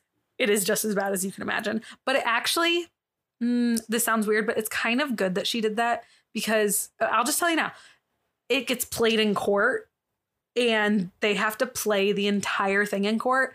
But when they do that, it actually gives people like an idea of Travis being a real person instead of just being like who they really are. Yeah. And it brings light to him as a person, hearing his voice, hearing him talk, even though it wasn't like good, like it's him saying explicit, gross things. Right. It gave him a voice, and it kind of like backfired that Jody did this. It backfires for a lot of reasons, but it backfired for court for sure. Because when they played it in court, they thought it would be like, look at how raunchy he is and gross. But instead they're like, look, he's a real person. And they were like, oh no, he is. Like, it dawns on you then. Because sometimes once you start hearing these things, it's all the facts. It's that. And when you're a juror, you can't imagine it sometimes. Same way when people are listening to true crime podcasts all the time, you forget that these are real cases at times, or like you forget the severity of it and stuff. Yeah.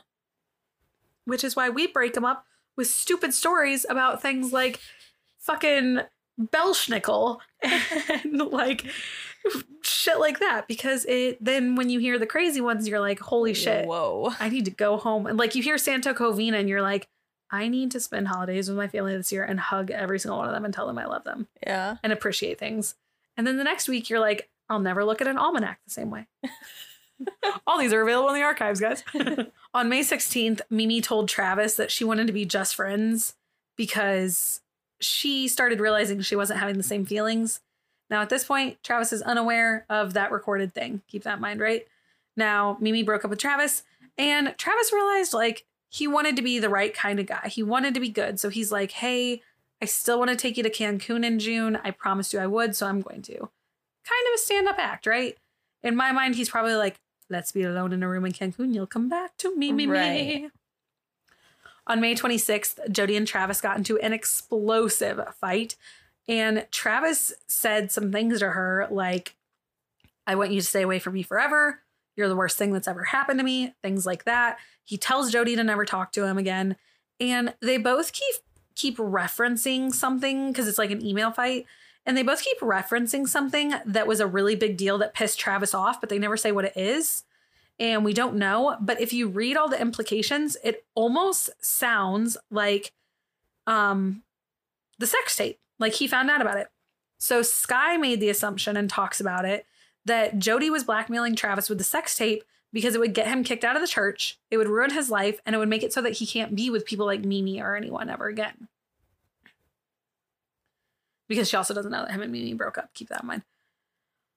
But that's about the last time we hear about the sex tape until the court. So you get a break from that. You know what we haven't talked about in a while is anal sex. We're not going to. I just wanted to remind you guys. Or soaking. Just bringing it all back up real quick. Letting you guys remember. On May 28th, 2008, a burglary occurred at the residence of Jody's grandparents, where she was living. Keep that in mind. So up in Eureka, a police report showed that a .25 caliber gun and a few other random objects were taken from the house. The grandparents' gun was not recovered. Put a pin in it. Okay. First time I said it all episode. Look at me go. Look at you. I'm pinning less things because I'm just talking about them. Because you just do it. Probably because this episode is so crazy. I just have to get it all out at once. Yeah. On June 1st, 2008, Jody started making plans. She was going to make plans to visit friends in Pasadena, California, and in West Jordan, Utah. So on June 2nd, she rented a white Ford Focus in Redding, California, which is 100 miles south of her residence. She told the budget rent-a-car place that she's driving the car locally. However, just a side note, let's talk about it. When the cars returned later on June 7th, it was driven over 2,800 miles, so not locally. And it was also missing all of its floor mats. And there was what looks like red Kool-Aid stains on the front and rear seats. Should that be another one? It's never Kool-Aid. It's never Kool-Aid. Or like spaghetti or pizza sauce. Oh my God. Right. The car was cleaned before police could examine it, but that's all for later. You don't know why, what's in the car, what happened, anything. Kylie, you know what we haven't done in a while? A trivia moment for you. Oh no. What case did someone have decomposing body parts, remnants, like the decomposing body remnant juice in the trunk of their car, and they told their parents, no, that's moldy pizza back there. Wait, I think isn't that Casey? That is Casey Anthony. I think you've said that before. That's the only way I knew that. I'm very proud. We have talked about Casey Anthony a lot this past week. Yeah. Jesus. I've talked about her at least like twice a day. Whew. Don't give her the benefit. Yeah. Casey, you suck ass. Just reminding you. Jody, during this time, was planning her trips, right? So she reached out to her ex, Daryl, who is now living closer to where she was at this point. And she asked him if she could borrow 2 5-gallon gas cans for the trip. Daryl, of course, was like, why are you doing this? Why do you need these? Why can't you just like stop at a gas station?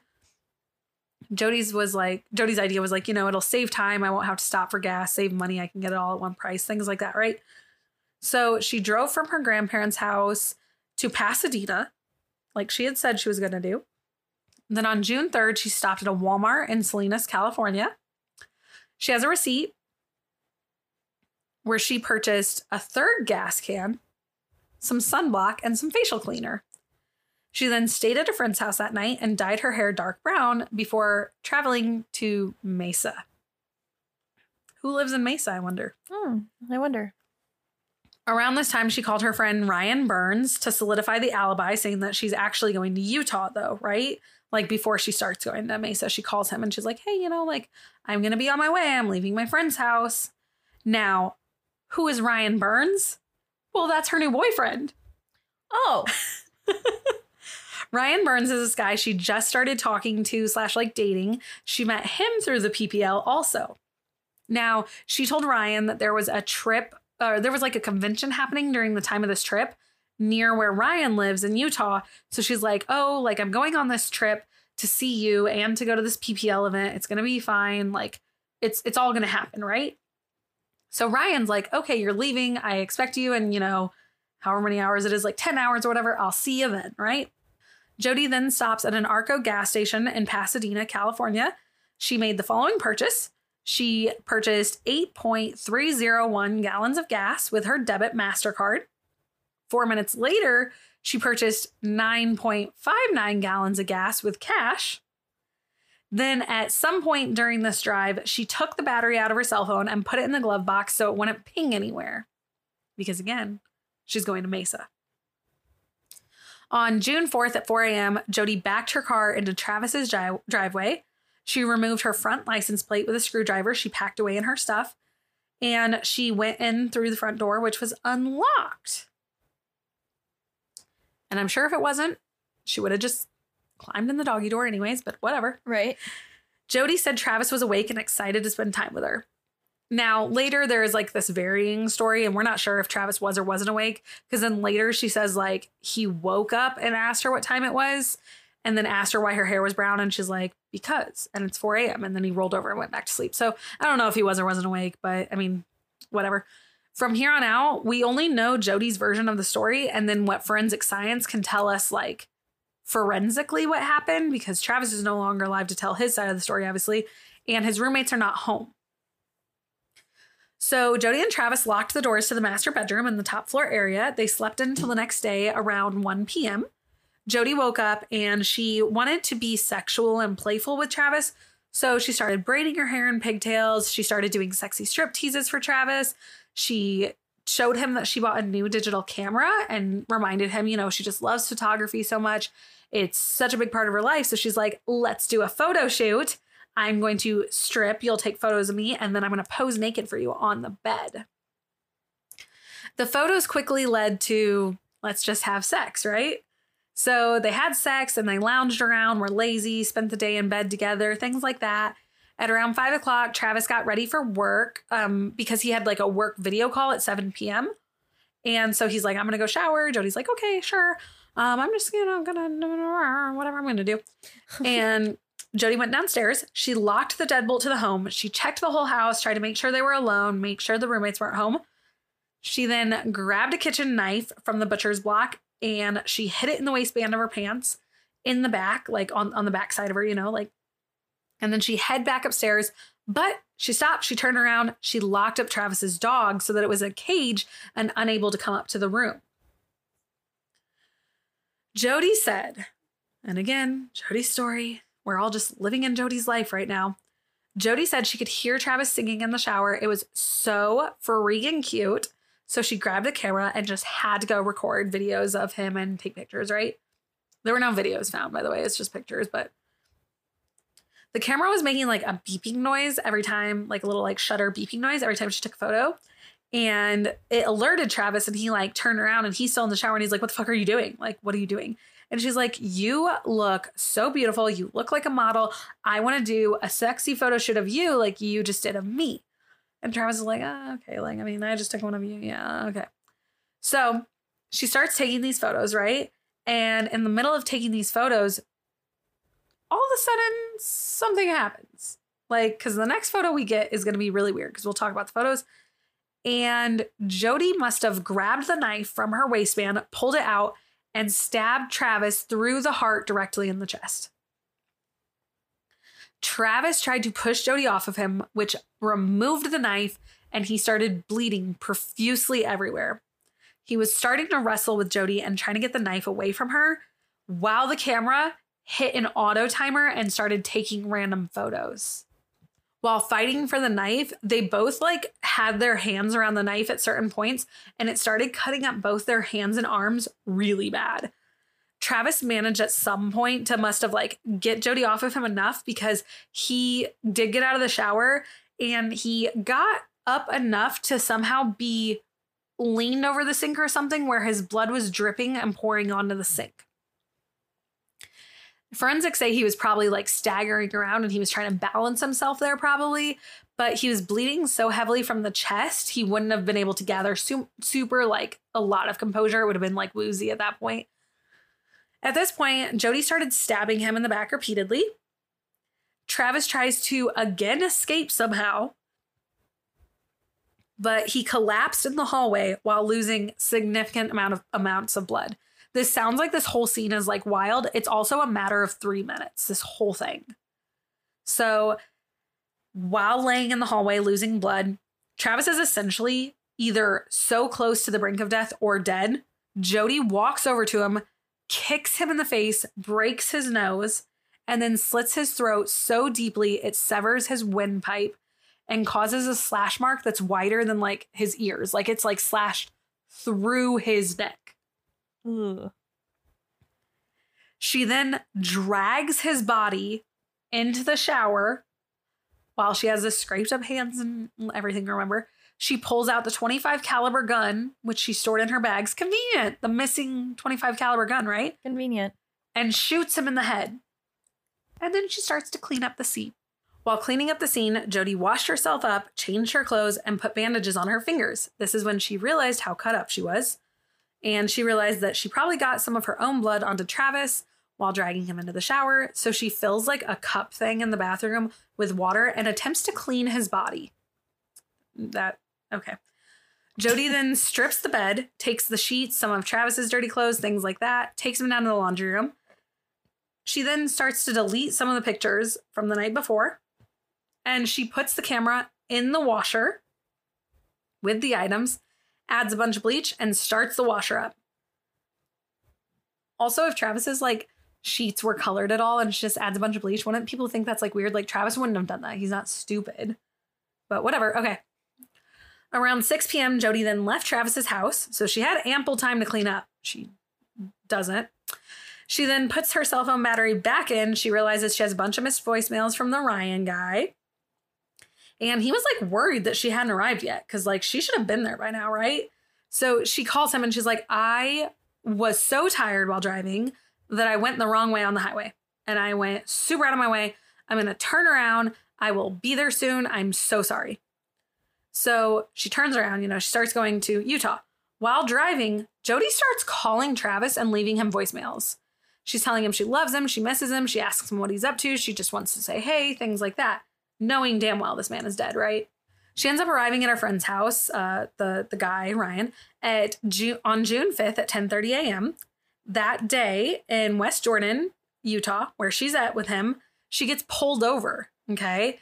Because a police officer named Michael Galati pulled Arias over because she was in her rented vehicle and she was going to see Ryan again, and the front license plate of the car was missing and the rear license plate was upside down. Because remember, she's stupid. Whoops. So because remember, she's stupid. She's actually really smart, which is the worst part about this. But Jody said that it was some kids that were like fucking with her at Starbucks and she's really sorry, she'll fix it. She gets to Ryan's house and she's like, Ryan, can you help me? Ryan fixes Jody's license plate. And the guy ended up not citing her for the infraction, so she got away with it.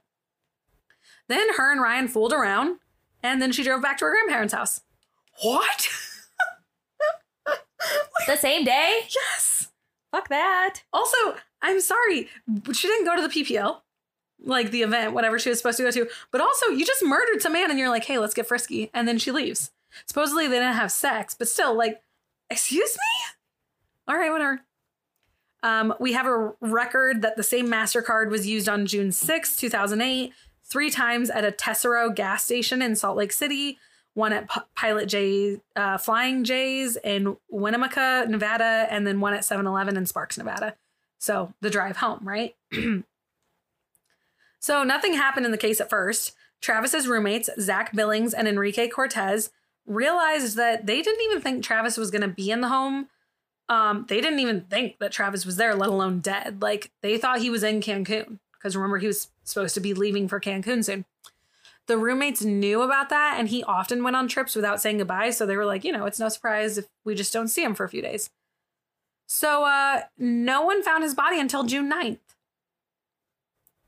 He was murdered on like the 4th/5th. Right. No one found his body until the 9th. Supposedly, it's because the AC was turned up super high in the house, so no one noticed the decaying body. I don't know.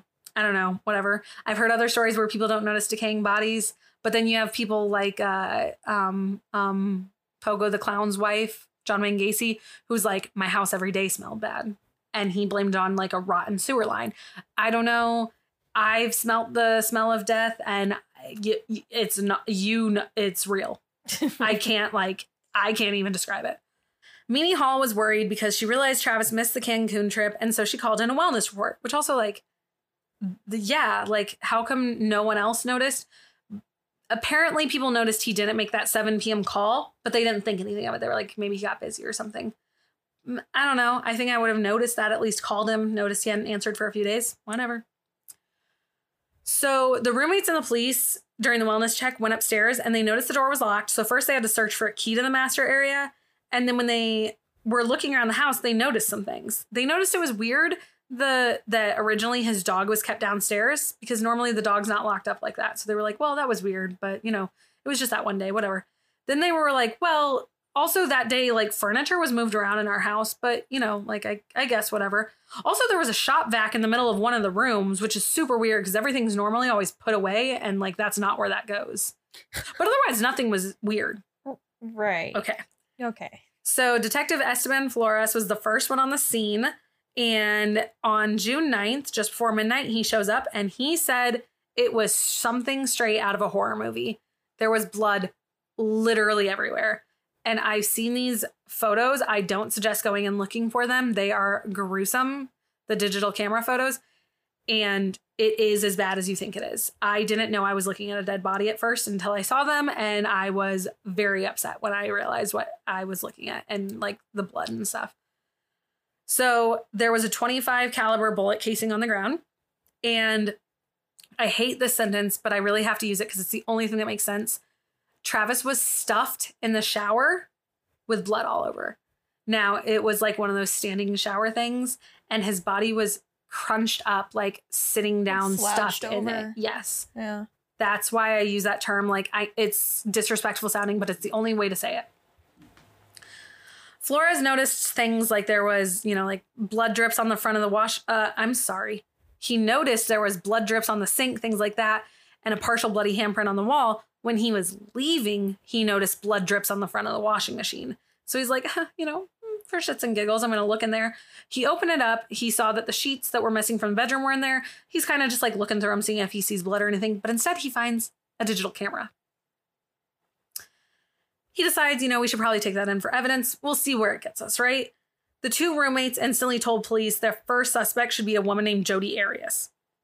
They said that Jodi is his crazy stalkerish ex who all the time hacks his Facebook, slashes his tires, all this crazy stuff. Literally, while this man is having this conversation, and he's like, oh, she does that? Oh, okay, that's crazy, that's crazy. Oh, hold on, my phone's going off. He looks down, and the fucking caller ID is Jodi Arias. Literally, while he's on the scene, having this conversation with the roommates about crazy bitch calls. What? And he's like, yeah, I'm not going to take that phone call. There's no fucking way. So he doesn't answer the phone. But later he calls into the police station and he's telling them about like what he's sending back. He's like, we found a digital camera, we found this, blah, blah. And they're like, oh, by the way, you have a bunch of messages from a woman named Jodi Arias who's trying to speak to an officer. She said that her ex-boyfriend might have had something happen and she wants to know what happened to him. So he's like, what the fuck? Okay, right. So he goes back to the station. He says he's going to call Jodi, but he's like, this needs to be recorded. Something's off. So he calls Jodi and Jodi starts like literally over talking to him about everything. And she's like, we had this wild relationship. It was super toxic. He cheated on me. He was mean to me. He was verbally abusive. She starts telling him everything about their relationship, about like how he was over the top sexual with her, all this stuff, how he never wanted to commit to her, all this stuff. And then at the end, Flores is kind of like, okay, yeah. By the way, when was the last time you like saw him and when was the last time you spoke to him? And she's like, well, I moved away in April and I haven't seen him since then. But I do remember the last time I talked to him. It was June 3rd between 8:30 p.m. and 10 p.m. I was driving to Utah. And he's like, wow, that's interesting. Yeah. He's like, what'd you guys talk about? And she's like, well, Travis kept asking me to visit, but I told him I couldn't. And I hadn't seen him since April. So I didn't know like if it would go over while visiting him or not. The phone call was 41 minutes long. And at the end, they were like, okay, do you know anything else? And Jodi's like, actually, I do. I know who did it. I think it's this ex-roommate Travis had. And she like tells the story about, you know, that ex-roommate from the beginning that was too forward with women. She's like, he did it. Flores was like, oh, that's crazy. Hey, did he have any weapons in the home, specifically like a gun? And she's like, his only weapons were his 2 fists. Okay. The man's like, yeah, okay. I'm going to let you go now. And he literally is like, so Jodi Arias killed him. Right. Like, she is involved. He didn't know how, but he knew Jodi Arias was involved. On June 12th, the autopsy is performed by Dr. Kevin Horn. There were a bunch of different reports about it because he couldn't quite place how many stab wounds there were. He ranged it from 20 to 30. In the end, he wrote down potentially 27 stab wounds. He talked about the gun hole, bullet hole in his head. He also talks about how Travis was probably stabbed first in the chest, and this initial wound went through his heart, and he probably would have only lived a few minutes due to blood loss. So him fighting back and everything was pure adrenaline, and he wouldn't have lived.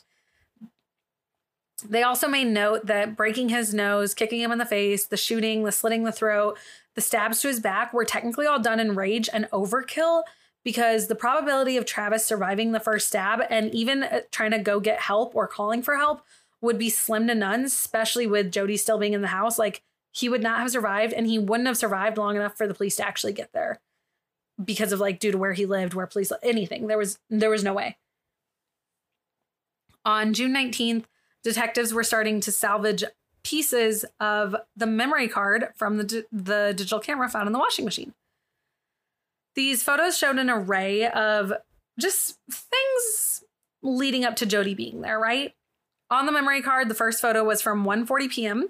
It was with Jodi with the braids, and she was nude, and it was during the striptease moment photo shoot thing. And yes, all these photos are online also. She, in fact, does have very fake boobs. Also, there are photos of a nude Travis around the same time frame. I didn't search that one out, but that one pops up too. But I will say, slightly respectful of the internet. I didn't search very hard. I'm sure I could have found them if I wanted, but when you Google the digital cameras for Jodi, the nudes pop up instantly. When you Google the nudes of Travis, they're all censored. That's at least a little respectful. Yes. I'm sure not all of them are, but I didn't seek out. So just let's only use those. There were over 20 photos on the phone that ranged from 5:22 to 5:30 p.m. These were the photos of Travis in the shower, still alive, different poses. He has the same eyes as Saber. He has very sad eyes. Oh. And like, these photos are chilling because even though you know he's alive, it's his last moments and he doesn't know that. And he just has such sad eyes that it makes looking at these photos even more sad, as he's like standing under the water looking sad, knowing that this woman that he on and off was in love with is about to murder him. At 5:31 p.m., which is 44 seconds after the last shower photo, there is an accidental photo of a blurry shower ceiling. That's when the auto timer must have turned on. And that's when I said that incident happened where she like lunged, grabbed the knife, all that stuff. The next photo is a minute later. It's Travis on his back in the hallway, covered in blood. The final photo is another minute later at 5:33 p.m. And it is of Jodi dragging Travis's dead, bloody body back to the bathroom. That photo has been taken off the internet for good reasoning. A lot of people say they can't find it anymore, and I think it should stay that way. So if you can find that photo, just pretend you can't and don't try. Please and thank you. On June 26th, forensic came back with blood tests, specifically on the bloody palm print from the bathroom hallway. DNA revealed it to be a mixture of Jodi and Travis's blood, which completely solidified to police Jodi is lying about not seeing Travis since April, which I mean, they knew from the camera, but now they specifically have her in the home at the time of the death also. Like, yes, we knew that from the pictures, but now we have actual evidence. DNA also showed that there was one of Jodi's hair found in the blood pools in the bathroom. There were also bloody fingerprints that matched Jodi at the crime scene, and also some of the blood in the sink was hers. Jodi was indicted by a grand jury of first-degree murder on July 9th, 2008, aka her 29th birthday. Ha! I love that. That sucks. Detective Flores ended up arresting Jodi at her grandparents' home on July 15th, 2008. Flores questioned Jodi originally to hear her side of the story. He asked her, why did the trip go awry? Like, why did it take you so long? Why didn't you show up in Utah when you said you would? Why did you use the gas cans? Why did you lie about being at Travis's? Like, he was asking everything. Jodi was like, well, I didn't go to Mesa, first off. Like, that didn't happen. She then explained to Flores her version of the road trip, what happened, how she got lost. She drew him a map. She kept trying to explain it. Finally, Flores like cut her off and he's like, okay, how about this? There's evidence that you were in Mesa during the murder and I know it. And she's like, no, that didn't happen. And he's like, okay, fine. Okay, this isn't getting me anywhere.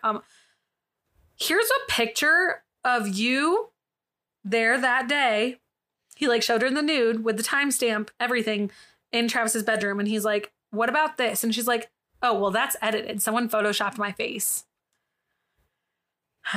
Okay, Jodi. So Flores is like, okay, what about this? Your hair is in his blood in his home. And she's like, okay, wait a minute. You're right. I was there. I lied. Here's why. So she originally told the police that she had not been in the home at Travis's death, right? Now she's like, okay, I was there.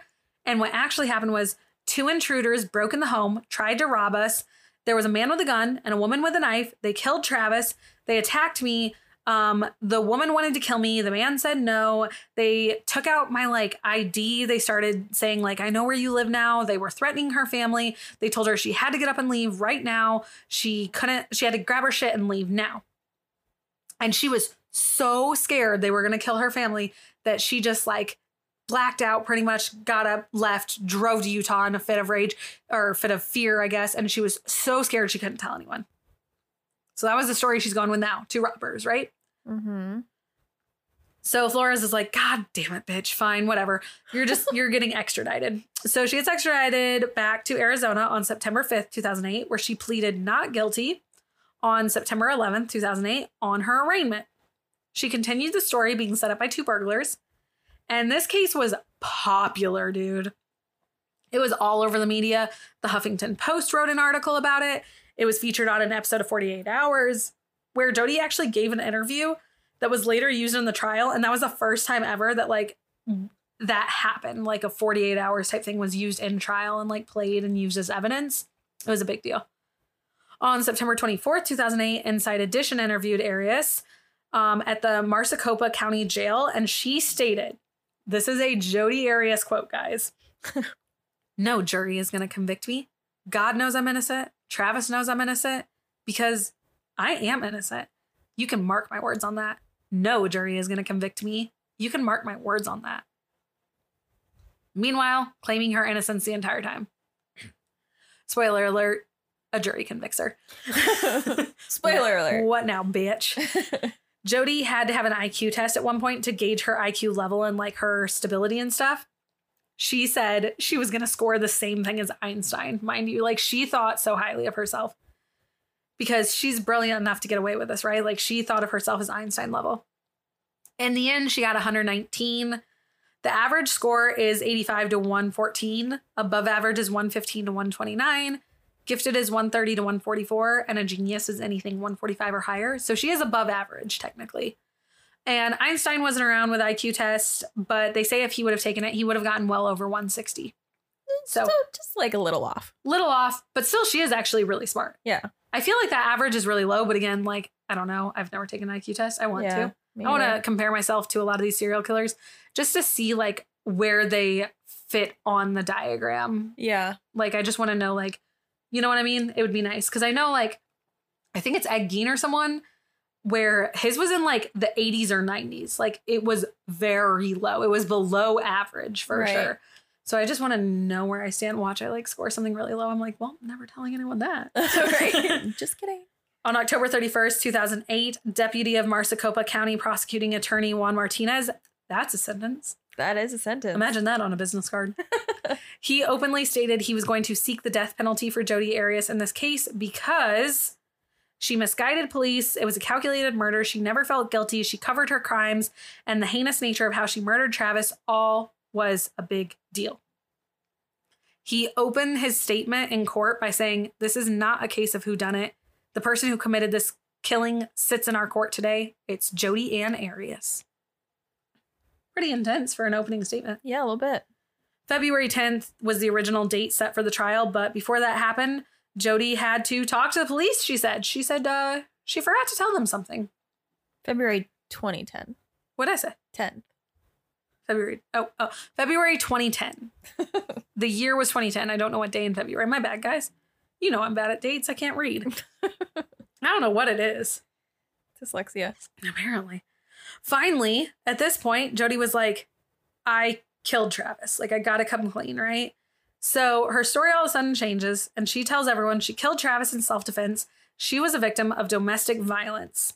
She had been sexually abused and domestically abused by Travis their entire relationship and past that. And what happened was Jodi was on the road, and she said Travis told her she had to come visit, and she was too scared to say no to him because if she did, she would get in trouble. And so she went and visited him, and it came down to where he was being sexually advancing and other things, and he tried to attack her, and she had to kill him in self-defense. Now, she says that day, her and Travis had a sexual day. He tied her to the bed. They had violent sex. But then when he went to go shower, he asked Jodi to come take the photos of him. While taking the photos, Jodi must have dropped the camera, she said, and it resulted in the upside down blurry photo. And when the new camera fell, it fell in water and it broke. And this upset Travis so much. He was in an angry, violent reaction, fit of rage. He came at her. He knocked her down. He started standing over her and threatening her. Jodi was so scared, she managed to get up, grab Travis's gun from his closet, which, mind you, she told the police he doesn't have weapons in the home. And she attempted to threaten him, but she never wanted to actually do it. And the gun accidentally fired. It wounded Travis, and that caused Travis to scream that he was going to fucking kill her. And Jodi just blacked out, and the only thing she remembers is then being halfway to Utah and getting a call from a mutual friend that Travis was dead, and she didn't know how. Now, another thing that's interesting about that whole thing real quick is that he was shot in the head. Right. Like, that's not an accident. And the gunshot wound had very little blood to where he would have had to been dead when the gunshot wound wounded him, like forensics say. So that's just very telling, but there it is. So at this point, Jodi's kind of talking to the officer, or she calls the officer and she's like, I didn't know that Travis was dead. Someone called me, a mutual friend called me that we just both happen to know and warned me he's dead, which I don't know, obviously, but the only mutual friends I thought they truly had was the Hughes, and the Hughes hate her. So already this sounds unbelievable. They would have been like, nope, Jodi did it. Unless it was more people that worked at the PPL. Because maybe someone called and said oh, he missed his meeting, that 7:00 meeting, and then maybe she found out. But that seems a little crazy that their work would call like that. It just seems unbelievable. After this, the court started contacting, and the detectives and stuff, they were contacting people that knew of Jodi's plan to be on the road to see if she made any slip ups, essentially being did she tell anyone she was going to go to Mesa? Did she tell anyone she was going to go to Travis's? Anything.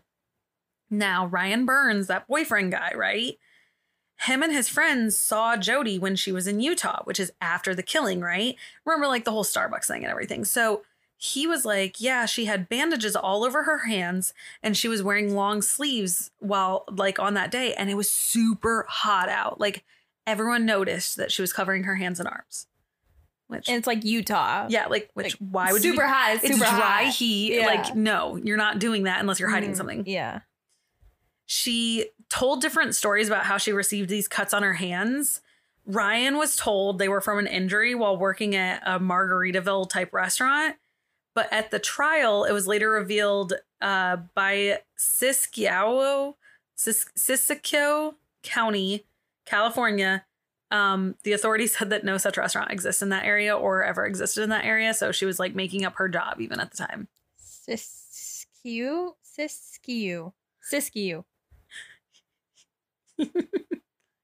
That is a word. Yeah, that's a rough one. At the time of the killing, she was actually working at Casa Ramos in Eureka still. Because remember, she lived up in Eureka with her grandparents. So why wouldn't you just I don't understand her. No, Margaritaville's cooler. Well, yeah, but you're going to get caught in the lie then. Right. If you're still working at Casa Ramos, like to me, that sounds like a restaurant. Like you're still working in a restaurant. You can cut your hands up and stuff. Or even just be like, hey, I was outside gardening. I got like a bunch of like cuts and nicks. I was doing that. Anything. I have cuts and bruises all over my hands every day. All the time. I right here. I burnt myself with a hot glue gun. Right there, I burnt myself with a hot glue gun. Right there, I burnt myself with a hot glue gun. 3 on one hand from one day hot gluing something. Right. Girl, you can lie about where these cuts came from. Like, it's not that hard. Well, I mean, if they were like... Especially just keep your lies consistent at that point. Yeah. That's her problem also, is she's never consistent and she loves to talk. Well, but I can't even like think of that, but like grabbing a knife, you know? Well, yeah. You'd have to have some intricate lies, but still, I don't know. You were cutting lemons at Casa Ramos. Oh God, that would suck. Oh fuck yeah, maybe not lemons. Oh Whoops. God. Well, That would be the worst thing of your freaking life. in the end, I was gonna say the knife was falling, and your initial reaction is to catch the it. knife. Yeah. Because I've done that while working in the Of restaurant. course you have. And you know what? The kitchen staff was like, "You're a dumb bitch. This is why you work in front of house. Don't come back here." A few months after Jody had admitted the things and she was like, it was self-defense and stuff, and she's still talking about that, right? You said it weird. Defense. I thought I said it weird, but I was like, no. Because it's self-defense. Yeah. I really enunciated it Oh. in the bad way. Well, the prosecutors then received an email that had copies of these scanned handwritten letters. Okay, so it's a handwritten letter that someone wrote and then someone scanned it onto a computer and then that scan was emailed. Does that make sense now? I mean, yeah. Stupid, but yes. Okay. So there was these 10 emails and they were from Travis to Jody. Okay. Now, these letters range from 2006 to May 2008. And in these letters, Travis is talking about being attracted to young boys. And that's why he likes anal sex. And that's why he likes rough sex, is because he can then imagine he's having sex with a young boy.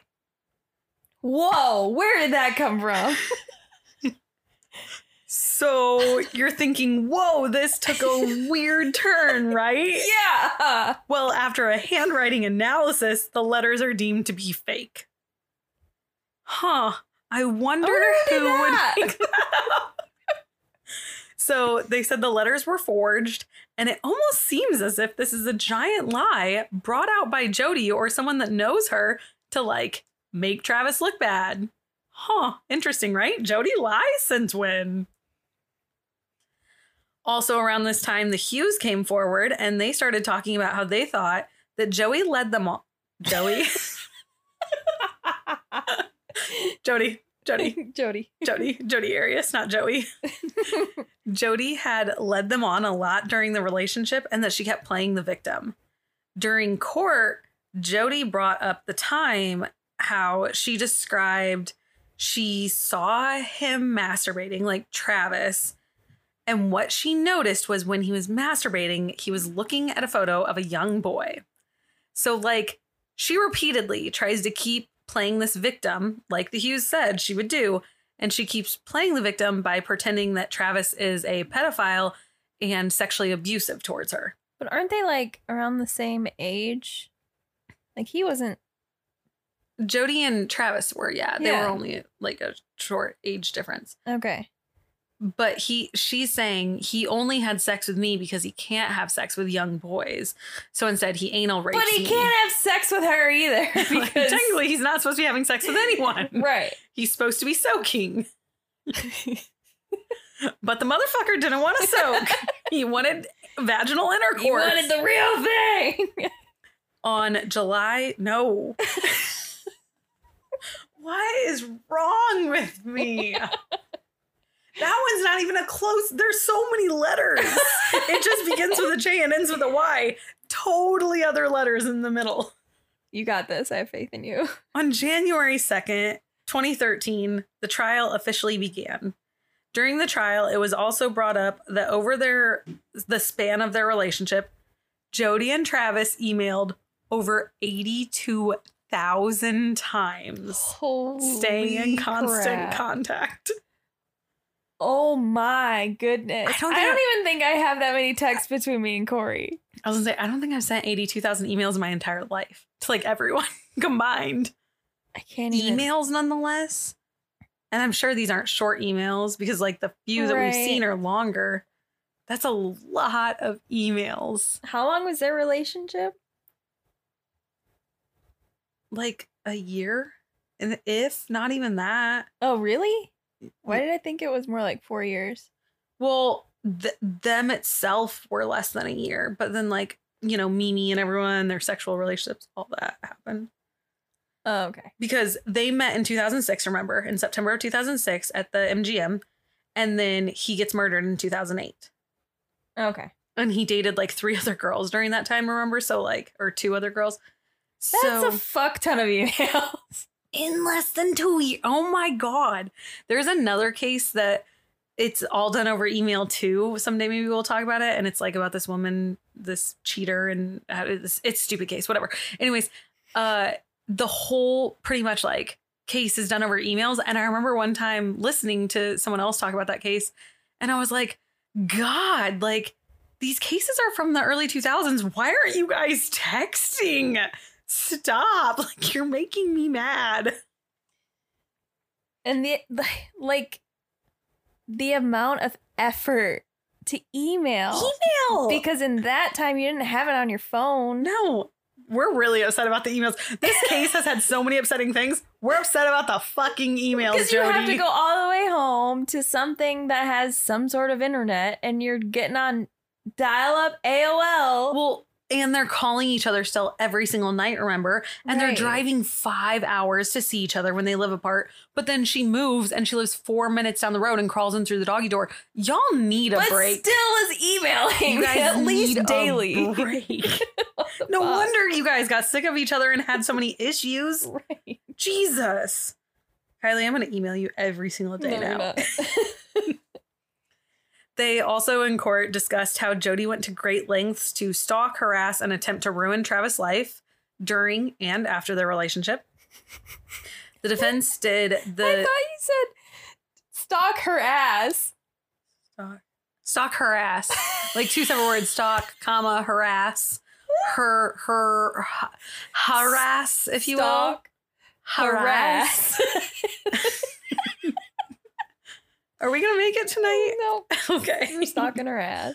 So the defense team did the time-old method of dulling Jodi down. So this is something we know to happen in a lot of cases where they turn a person into the good old Christian loving person that would just wouldn't harm a damn fly. Why is she Southern now? Well, because Southern people don't harm damn flies. Right, okay. I mean, you've seen it in Casey Anthony. You've seen it in O.J. Simpson. You've seen it in the Menendez brothers. They did the same thing here. Kylie, do you know any of those cases? I mean, vaguely. Okay. They are all extremely famous. That's why I listed them.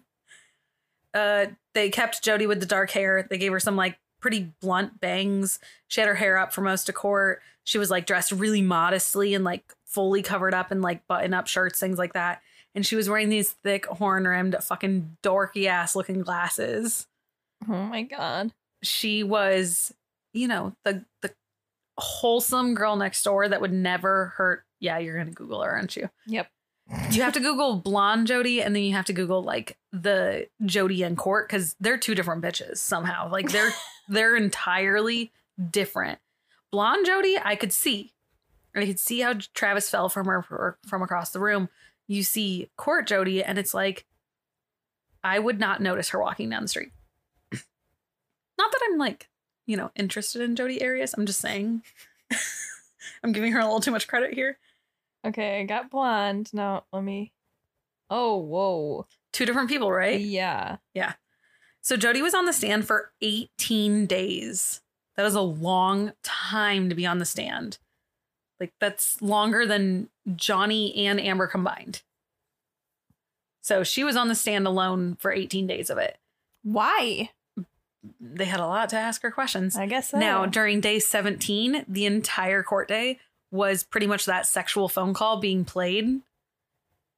And that's where I started listening, and I was listening to like every few days, and I did not know day 17 was going to be that. And I started day 17 and then it, started going, and I was in a work meeting, so I couldn't change which one I was on. So I just had to sit in my fucking work meeting listening to Jody and Travis have phone sex, you guys. It was the worst experience of my life. They're both really bad at it. It was just as awkward and just unbearable as you could imagine. I don't think you should seek it out, guys. Kirk Nurmi, one of the attorneys, and Jody had a conversation while on the stand. Kirk said, "Did you kill Travis Alexander on June 4th, 2008? Jody said, "Yes, I did." Kirk said, "Why?" Jody said, "The simple answer is he attacked me and I defended myself." So even on stand, she was still sticking with the lies. It was self, like I had to protect myself story. The lies. Yes, her lies. On May 2nd, the closing arguments had started. During the trial, a lot of like questioning Jody's mental health kept coming up. And they did have different like psychiatrists and psychologists and different people like that come up because everyone was pretty sure that Jody had borderline personality disorder and that's why she did the whole mirroring aspect most of the time, because that is a very common, what is it called? Like a characteristic of that. Mm-hmm. But it wasn't fully settled if she was or was not mentally well. She was not mentally well. Well, yeah, okay. You're not wrong. On May 8th, 2013, after 15 hours of deliberation, Jody was found guilty of first-degree murder. Bro, you gotta Google, like YouTube, when they tell Jody she is guilty, she is shocked that they say that, and people in the courtroom boo it. There are people in the courtroom that are like, no, or something like that. Like, they are bummed. It is wild. What? So, out of 12 jurors, 5 of them found her guilty of first-degree premeditated murder. 7 of them found her guilty of both first-degree premeditated murder and a felonious murder. So, technically, all 12 of them agreed on the first degree murder. Yes, sorry, I can't talk. Jesus. And then only 7 of them agreed that it was felonious murder. Now, that isn't the like biggest deal because they can still convict her since they all technically agree she's guilty. But here's the issue is they also have to agree on what is going to happen to Jody, right? Because remember, the attorney really, really wanted the death penalty on the case. So as the guilty verdict was read, Jody struggled to repress tears. She was really unhappy. But the best part was Travis's family was there and they were like smiling and hugging each other. They were so happy that they were getting like that sense of closure. People had gathered outside the courtroom, and when they heard it, they started cheering and chanting and like making fun of Jody. And it's like on tape. You can look it up and you can see it on YouTube. But literally people are like, yeah, fuck Jody. On May 23rd, 2013, though, it was declared a mistrial. Of course it was. Now, Jody was still found guilty, so we still know she's guilty, but she is now just going back to like her regular prison at this point, or she might have even been in jail at this point. I can't technically remember. But since the jurors couldn't come to an agreement on if she should or shouldn't get the death penalty, it got declared a mistrial. While in jail in late January 2013, artwork was being drawn by Jodi Arias. She started selling it on eBay and making money. Her brother would come to the jail and help her sell the art, and he claimed that the profits were going towards covering the family's travel expenses to go to the trial and to get better food for Jody while she was in jail. I don't think she deserves it, but like, all right. Also, there's this wild interview you can watch online. You guys, it's wild. You can definitely tell that Jody's cellmate was in love with Jody while they were cellmates. All right. So Jody, it's only like an 8-minute interview, just like YouTube Jodi Arias' cellmate. It's fucking ridiculous. So Jody also liked to tattoo people while in jail to make extra money. So she would crush up pencil lead and she would, put it in them. Okay. Kylie looks bewildered. She did not know how prison tattoos go. I just realized in this moment. Actual lead? Yeah. That's a good idea. Okay. So I'm going to describe this video for a second. This lady's like, yeah, being cellmates with Jodi was just, it was bad. But the worst mistake I've ever made, granted, remember, there is a woman in jail telling you this story. She's like, the worst mistake I ever did was I let Jodi tattoo me.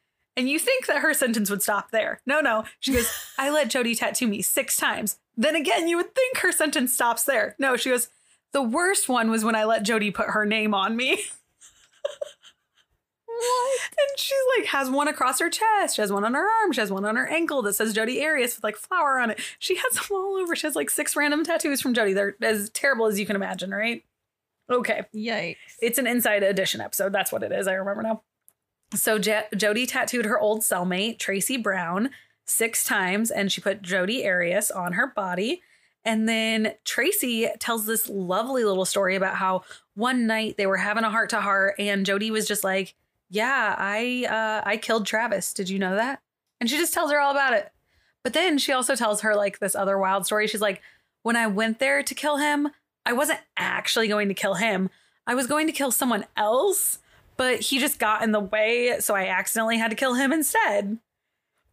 What? Who else were you gonna kill? I know, right? It gets wilder the more this bitch talks. I wonder if she was planning on killing Mimi. Oh, that's another theory. There is a theory that she was going to kill the girlfriend, Mimi. I don't know what to call her. She didn't know that they were exes. Yes. But so there is a theory about that. Yeah. There's also a wilder theory that we're going to get to in a minute. Okay. Jodi ended up having a second trial on October 1st in 2014. The new jury couldn't come to an agreement, and it was declared a mistrial. Oh my God.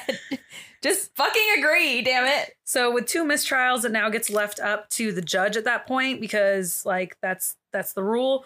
So the judge removed the death penalty first and foremost, because if no one else can agree on it, the judge is like, fuck that. On April 13th, 2015, Judge Sherry Stevens sent Jodi to life in prison. Jodi tried to appeal numerous times. She said there were combative issues with the prosecutors and how they questioned her. She also said it was a circus trial by media and it's unfair for her to get an unbiased trial because of it. She's kind of right and kind of wrong, which is the worst part. It was a circus show, but there was so much evidence she still would have been found guilty. But I think with the circus media and everything like that, if that didn't happen, here's my potential thing. I think the jurors would have been, I think the whole situation would have been toned down a little bit. And with it being toned down, I think the death penalty would have gotten removed on its own. And then I think the jurors would have agreed to life in prison. And then with her only having life in prison as the first thing that they give her, I think at that point, if she truly wanted to appeal, at some point she would have had the option. Does that make sense?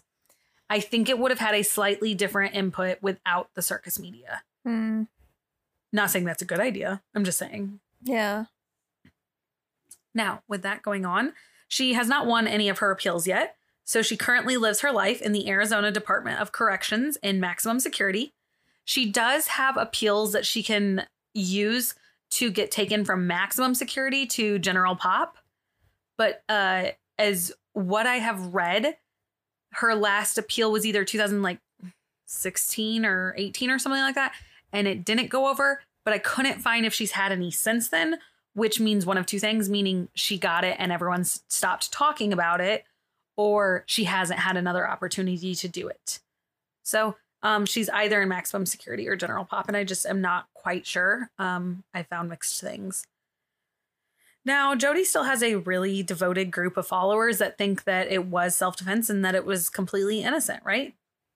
There are even people that have created a new timeline story, and it is that Jodi and her true love, Matt, from the very beginning of the episode, the Buddhist Matt. Mm-hmm. Do you remember him? Yes. Matt and her were so crazy in love that Matt didn't want her being with anyone else, apparently, even after he cheated on her.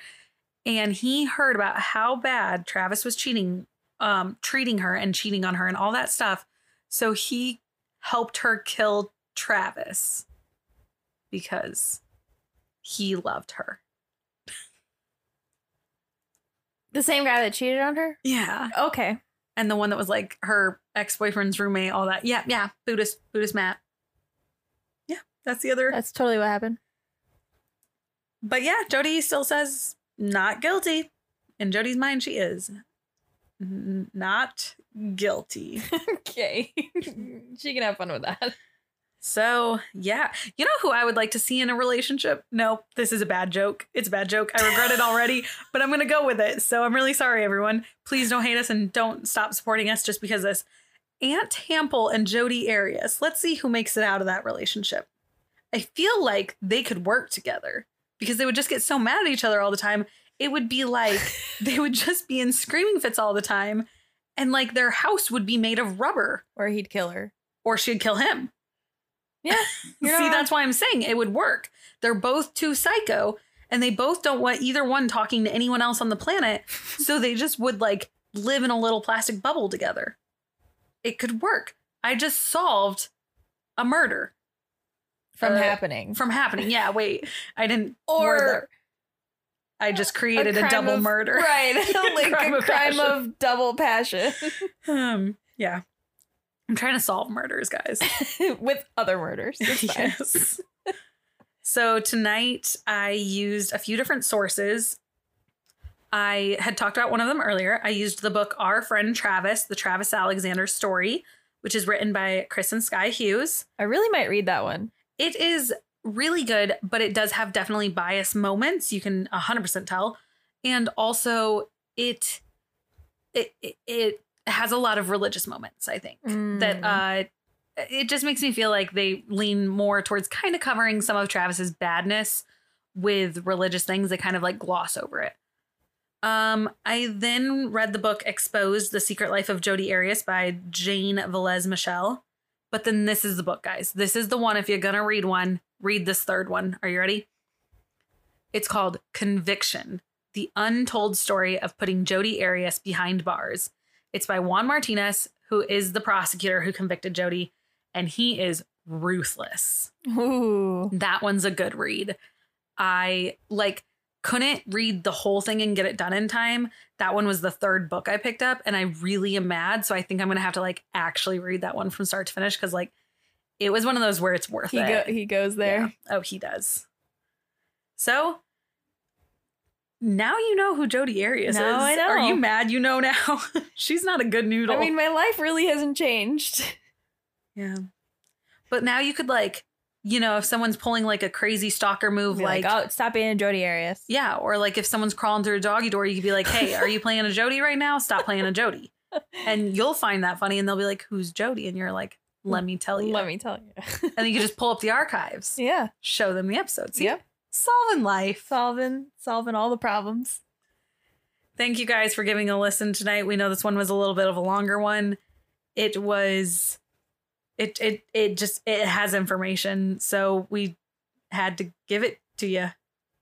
It was in that awkward moment or that awkward time frame where it was too short to be two parts. But not long enough. Too long for one part, but we did it anyways and just hoped that you guys stuck with us.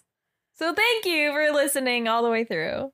Thank you guys. Let's also give a thank you to Damon Vakovsky for our wonderful theme song. Our artwork is by Taylor with Lab Monkey Creative on Instagram. Our editing is done by Corey with core.media.photography on Instagram. And we just love them so much and we always want to thank them and tell them how great they are. So thank you. You're missing a part. Nah, I'm not. They're not part of the fam anymore? Well, I say it every time. I don't need they know what they are and they aren't. It's fine. It's fine. Okay. Thanks for being part of the family, guys. Jesus. Don't forget to follow the Instagram at Cryptic Soup Pod, where our DMs are always open for suggestions, so slide on in. We're in the middle of a little bit of a rebrand, guys, for those of you that have noticed. And thank you to those that have given their feedback also.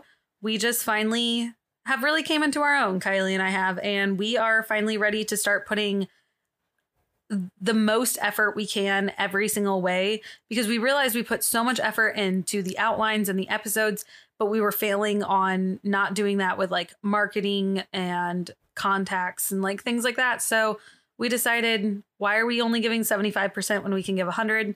So thank you guys for sticking with us, and just keep your eyes on the horizon, as some pirates would say. Thank you guys also for any Apple Podcast reviews and ratings, or any Spotify ratings. And, you know, if you do that, we'll always give you a shout out. We try to do it on Instagram as well, but we will always give you a shout out on the show. But keep in mind, I tell you, thank you, whatever your username is. So be weary. So be weary. Hot Mama 69 at hotmail.com. I am soaking for you 6969. Yes. Someone please go make that right now. So guys, remember to subscribe, follow, tune in, keep up with us, because we can't wait for you to join the conversation when we see you next Tuesday. Stay tuned.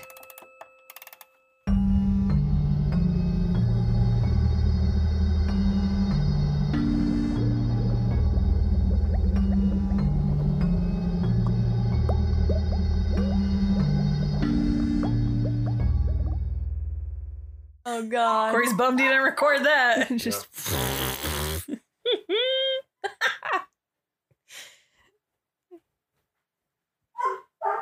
Are you can ready? leave now. Did you test your mic? Did he test your mic? Did she test her mic?